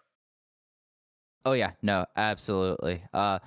We had the Royal Sanbo next. Participants: Ultimo Dragon, Dragon Kid, Don Fuji, Genki Horiguchi, Kamamao, Ichikawa, Problem Dragon, Punch Tominaga, UT, Jason Lee, Kaito Nagano, and Hyo. This one was more themed around the Brave Gate title, but with some kind of goofy stuff happening in between. It was Dragon Kid eliminating Hyo with a almost reverse Ultra Hurricanrana that DK was able to pull himself back up, drag him through the ropes, or throw him off balance towards the ropes, and do a head scissors to win. I enjoyed this one a little bit more than usual because how goofy it was at times. It's fine. Yeah, I was checked out is not the right word, but this did not ever grab me as one of those fun battle royals. This was merely something that existed.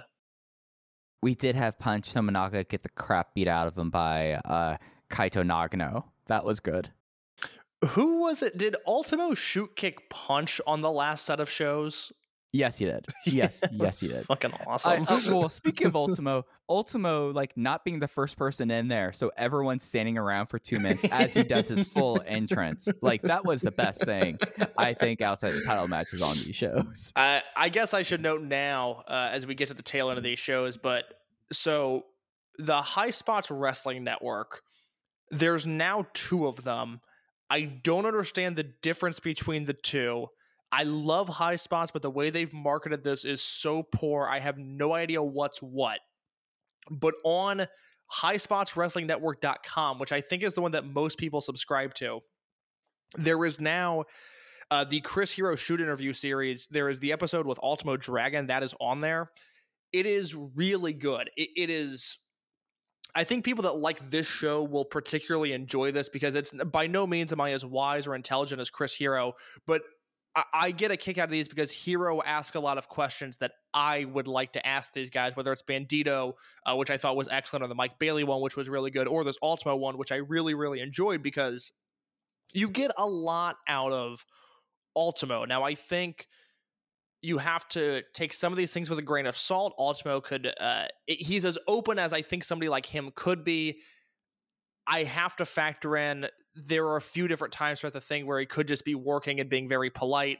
But it's a really interesting watch if you care about how Ultimo Dragon came to be. His childhood, how he got into wrestling, that sort of stuff was really interesting. There's a very good chunk on Universal.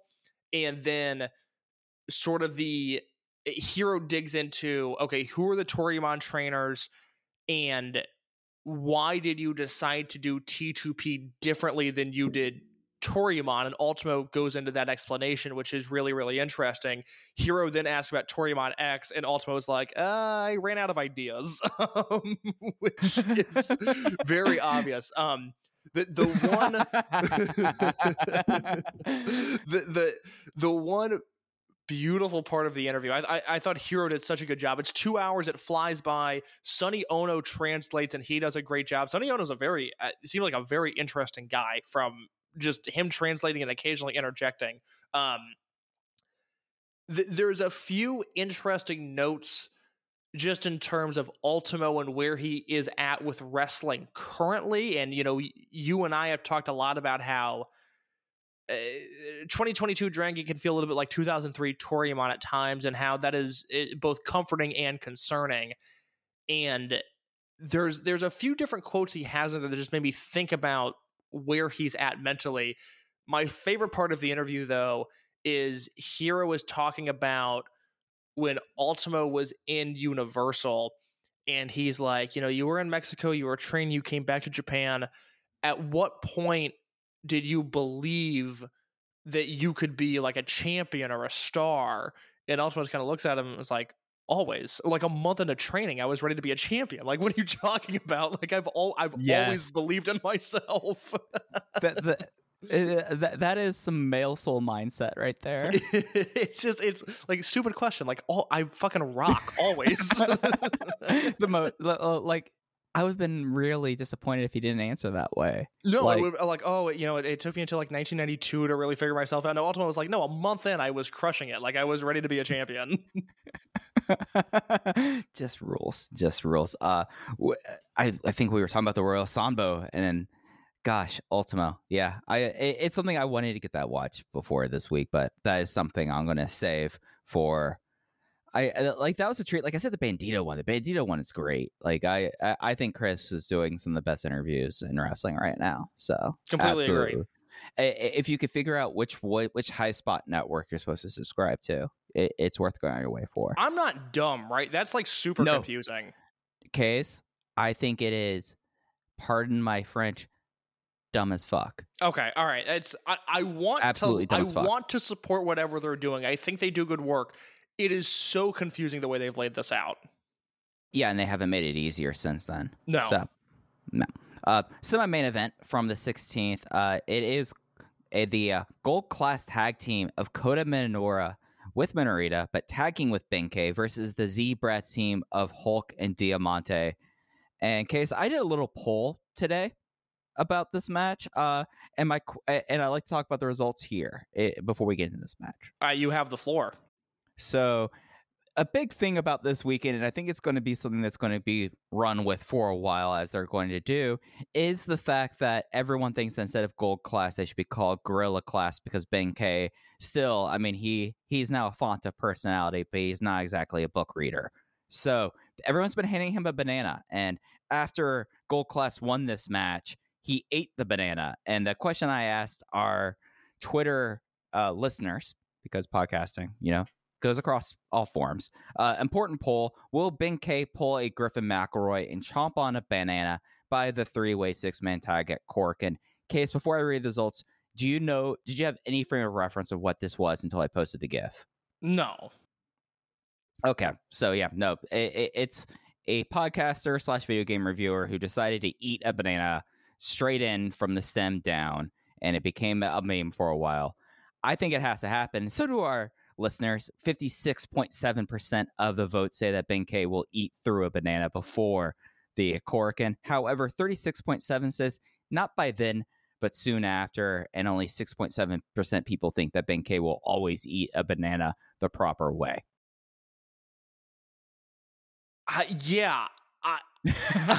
Important findings. I would like to see Ben-K eat a banana with the skin on. I think that'd be really funny now that I think about it. It is tremendous. Like, he doesn't care about that kind of stuff. It's not banana skin. It's a banana peel. I guess I should correct myself before the Discord does. Yeah. So this match ended with what they're calling the Spear of Minorita, which is Minorita gets in the ring. There's a distraction. He does a head scissors. Ben-K spears him. But, and this very rarely happens in Dragon Gate. They kind of messed up the misdirection. So Yagi clearly saw Minorita go do the head scissors on that, but it was Ben-K penning BB Hulk with that. Yeah, I thought this was fun. I'm into the Gold Class right now. It has ebbed and flowed throughout the year, but ultimately I am into the Gold Class. I like Ben and Minoura as a team together. Like, that's something that I wasn't really expecting. I didn't think they would gel as well as they do, but I enjoyed this whole thing. Yeah, no, Gold Class is just a ball of fun right now, and you can't take your eyes off Ben-K. And if they're not going to go with Shimizu and Strong Machine J for the Twin Gate, like, this team works, and it gives some meaning to Gold Class as you're restocking it, as it's clear they're probably not doing away with it at this point. Yeah. Then we had the main event. It was for the Open the Triangle Gate Championship. It was M3K of Masaki Mochizuki, Susumu Mochizuki, and Mochizuki Jr. versus the Kung Fu Masters of Jackie Funky Kamei, Ho Ho Lun, and Super Shenlong III. Susumu got the win, which is a rare thing to say in an M3K match, after he pinned Super Shenlong III with a Mugen package in 19 minutes and 43 seconds. This match was the third successful defense of M3K's Triangle Gate reign. Didn't this just feel like I don't know if old school Dragon Gate's the right word, but it wasn't just nice to have just a great Triangle Gate match to close out these shows? Oh, it's as comforting as, a anxiety blanket on a cold day. Yeah, it's one of the, and look, I went 4 1/4 with this. I thought it was great. And it is one of those matches that I will point to, and I will say, if this happened on a Dynamite, people's heads would explode. If this happened on a Raw, holy shit, I don't know what would happen. We'd all get Triple H tattoos, I guess. But it's just one of those matches, we'll forget about it 2 months from now. But this was really, really good. Ho-Ho was great, like I talked about. Kamei is always great. I thought Shenlong was so entertaining here. The one pair that really jumped out to me, and I'm curious if they did to you or not, I am ready for a Mochizuki Jr. versus Jackie Funky Kamei singles match. Oh, yeah. No. My Mochizuki Jr. point that I was saving for this case, he is going to be such a fuck in 10 years. Oh, my God. Like, he has now somehow managed to inherit his dad's bullying match style. That's why I'm like, who knows if this guy already has a kid already? He's already inherited his dad, like, being an absolute prick to JFK. It was tremendous stuff.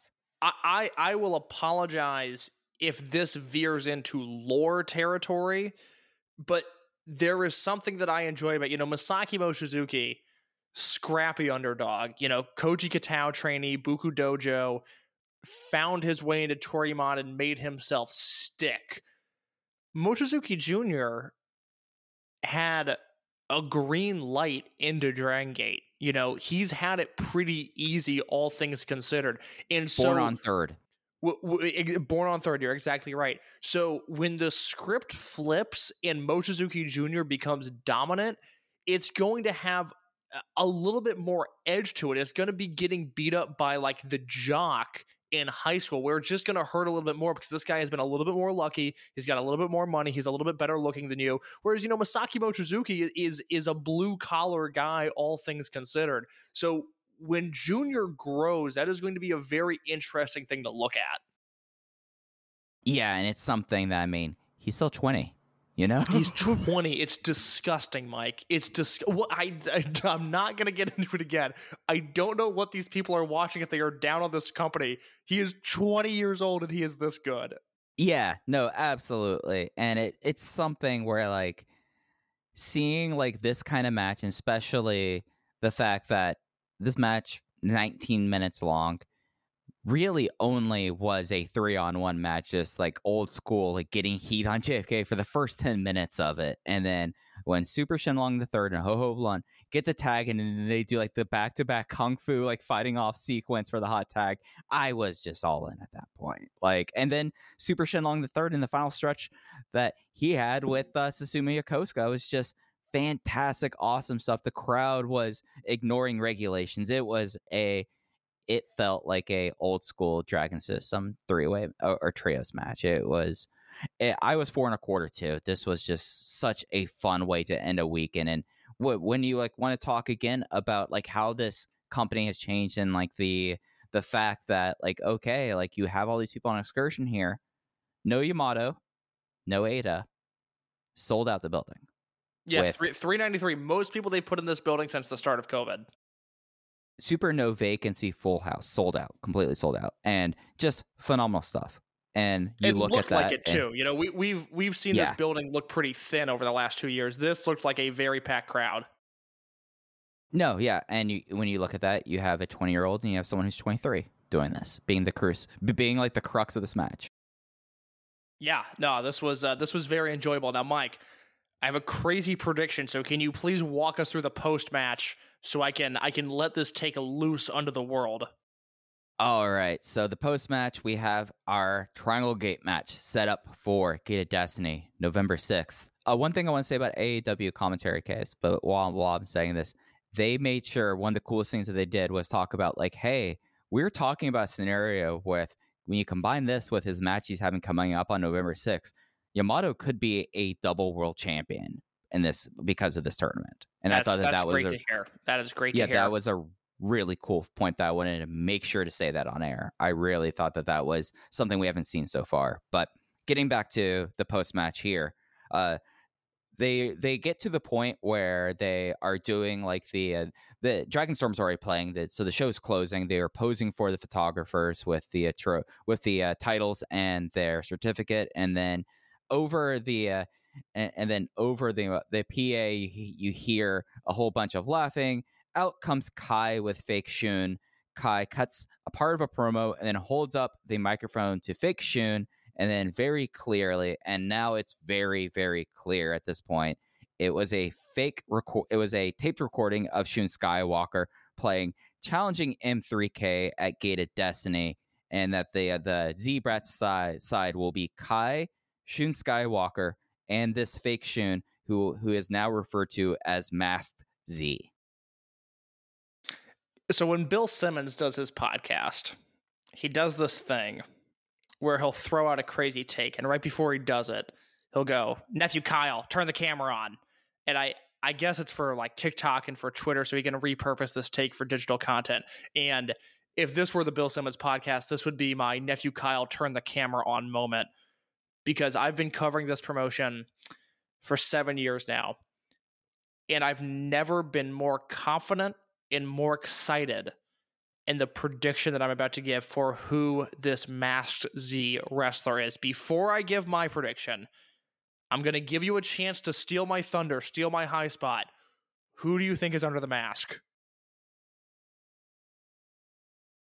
All right. I still hold to the fact that whoever might be Masked Z between here and Dangerous Gate does not matter for who the actual Masked Z will be when it's revealed. And saying that, I think we need someone from Natural Vibes to do a heel turn. And what if it was Strong Machine Jay? Jay is not somebody that I thought of. Jay is somebody that I would really like to see work as a heel at some point. So I think that is a very, very valid prediction. But I think you are a little off base in who is turning from what unit. We are talking about a Triangle Gate match with M3K. Mochizuki Jr. is involved. And at Gate of Destiny, November 6th, I show that I will be watching live, that we will likely have same-day audio of, because I'm very excited for this show. It is going to be M3K versus Kai, Shun Skywalker, and the newly turned heel, Ishin Ihashi. I am betting the house on this. I am so in on this idea, Mike. I am convinced this is what's happening, because you can't, okay, so I've been right about the Triangle Gate all year long. Brief blemish on Gold Class, thinking they were going to get the M3K run. Once I saw Gold Class lose, I said, nope, there's more coming. There's going to be somebody else that has this sustained title run. You can't debut a guy under a mask and then have them lose. So M3K has to lose this match, and they're not going to have them lose unless it's giving a reason for Junior to lose. And that reason is going to be that Ishin Ihashi can beat this fucking guy up when his dad doesn't save him. I'm totally for it. I mean, if you look at Ishin's gear, I think it's kind of cool how rough and ready it is, but it's not the way that gear usually goes in this company, which makes you think that, it could be temporary. He's never been happy about this. His dad told him to do this. He's not been the one reaching for the fist bump every time. No. He is turning on Mochizuki Jr. in the same way. If you recall this event in 2020, let me find the exact pairing here, because I want to make sure that I get this right. But going into that show, there was an opening in the Triangle Gate match. So what happened was fourth match on the show. It was Kento Kabune, Madoka Kikuta, and Taketo Kamei versus Yoshino, Ultimo, and Kanda. By the way, the rookies went over in that match. And then 4 matches later, Kazuma Sakamoto and Takashi Yoshida needed a Triangle Gate partner, and who comes out but Kento Kabune, and they beat the team, by the way, of Doi, Punch, and Shimizu. Wow. Team Boku kind of caught me by surprise there. But I have no doubt in my mind that they will be running back a similar angle with Ishin Ihashi. He'll wrestle on the undercard, he'll team with Kanda, he'll go over, and then later that night, he is going to turn on M3K and turn specifically on Mochizuki Jr. Yeah, It makes so much sense now that you've laid it out there. Is it a little big brained? Maybe, but it just makes perfect sense to me. Yeah, I came to that conclusion watching the main event, knowing what was to come, and I'm so in on this idea. This is my bet the house. This is my turn the camera on moment. 7 years of covering this company, I think I finally got one right.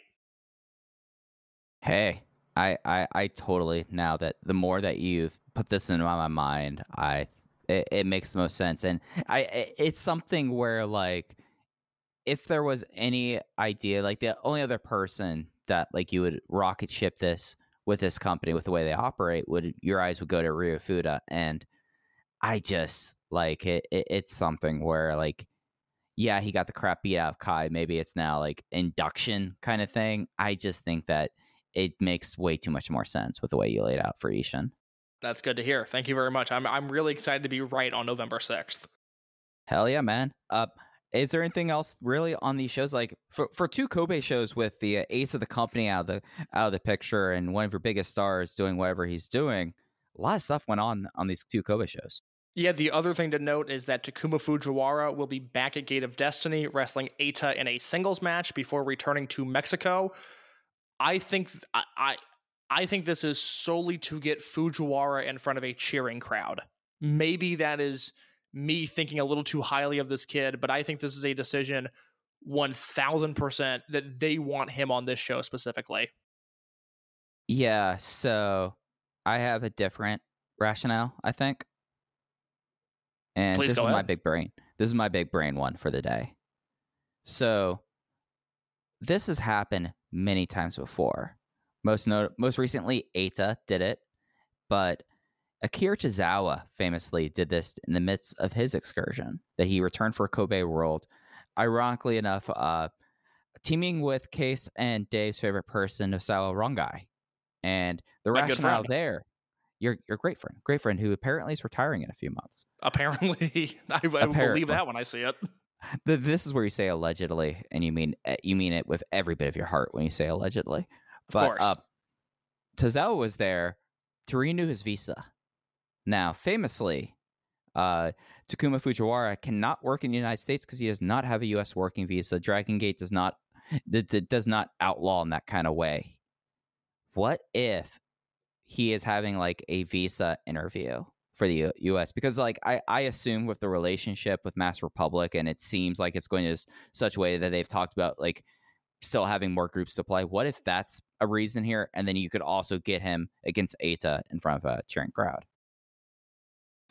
Yeah, I would buy into that too. I think it lined up very nicely to where they have to kind of play nice with the visas, but then also this is a show where, you know, they're not throwing Fujiwara in an 8-man here. They're throwing him in a match against Eita, and that is not by accident.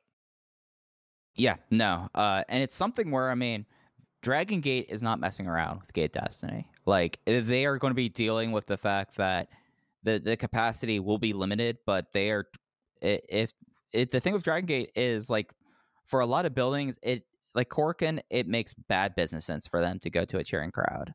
But for a Gated Destiny, it makes perfect sense. And I really like the fact they're loading up the show with a lot of stuff for the crowd to cheer for. It is Yoshioka versus Yamada for the Dream Gate, Hyo versus Dragon Kid for the Brave Gate, M3K versus Kai, Shun, and Mask Z for the Triangle Gate belts, and Eita versus Takuma Fujiwara. Those are the matches announced now. Those are 4 huge matches. I am really, really excited for this show after the Fujiwara news. Yeah, it looks like that this could be the show of the year for Dragon Gate at this point. Absolutely. And unless you have anything else, bud, I think we're about done here with this episode of Open the Voice Gate. That is all I've got. All right, so thank you all for listening. This weekend they have their one of their double headers, and Across Fukuoka will be back next week to talk about it. Was there a DG and USA match this week coming up, or I feel like we're in a little bit of the lull before the end of the month with Shelly versus Yamato. Isn't there Game Changer shows this weekend? Oh, is this the Detroit one with Commander versus Shun? Yes. Yeah, it is. Let me see if I can find these real quick because, you know, it's gonna take me a second. It is, yeah. So Commander versus Shun and Gresham versus Yamato on Saturday. And then on Sunday, boy, I don't know if I can find this. I think Great they're wrestling promotion. on Sunday too, but I can't find it. What a great promotion. They're the best. Yeah, I'm all right. I'm going to take one last look. I did not notice anything announced for those shows, but I can't discount the chance that that's probably happening. 23rd GCW Moment of Clarity. Don't see a lot of stuff announced for it, so I don't. And it's in Columbus. They never announced Shun and Yamato for Columbus. Okay. Yamato versus Blake Christensen is happening on Sunday in Columbus, or Blake Christian rather. Okay. Fine, I guess. I mean, look, yeah. Gabe Sapolsky wanted to see him wrestle Masato Yoshino, so he must be doing something right. Hey, he's got the right people looking out for him. That's for sure. Apparently. Yep, but that will do it for us this week on Open the Voice Gate. We'll come back next week to talk about that and the two shows and across Fukuoka. You can follow the show on Twitter at Open Voice Gate, cases at _ in your case. I am at Fujiheya. If you listen to us on Apple Podcasts, Google Podcasts, Spotify, please throw us a 5-star rating and review. It helps more people find out about the show. But that's going to do it. We'll be back with you next week to talk more about Dragon Gate. Take care. What's so special about Hero Bread's soft, fluffy, and delicious breads, buns, and tortillas? Hero Bread serves up 0 to 1 grams of net carbs, 5 to 11 grams of protein, and high fiber in every delicious serving. Made with natural ingredients, Hero Bread supports gut health, promotes weight management, and helps maintain blood sugar. Hero also drops other limited edition ultra-low net carb goodies like rich, flaky croissants and buttery brioche slider rolls. Head to hero.co to shop today.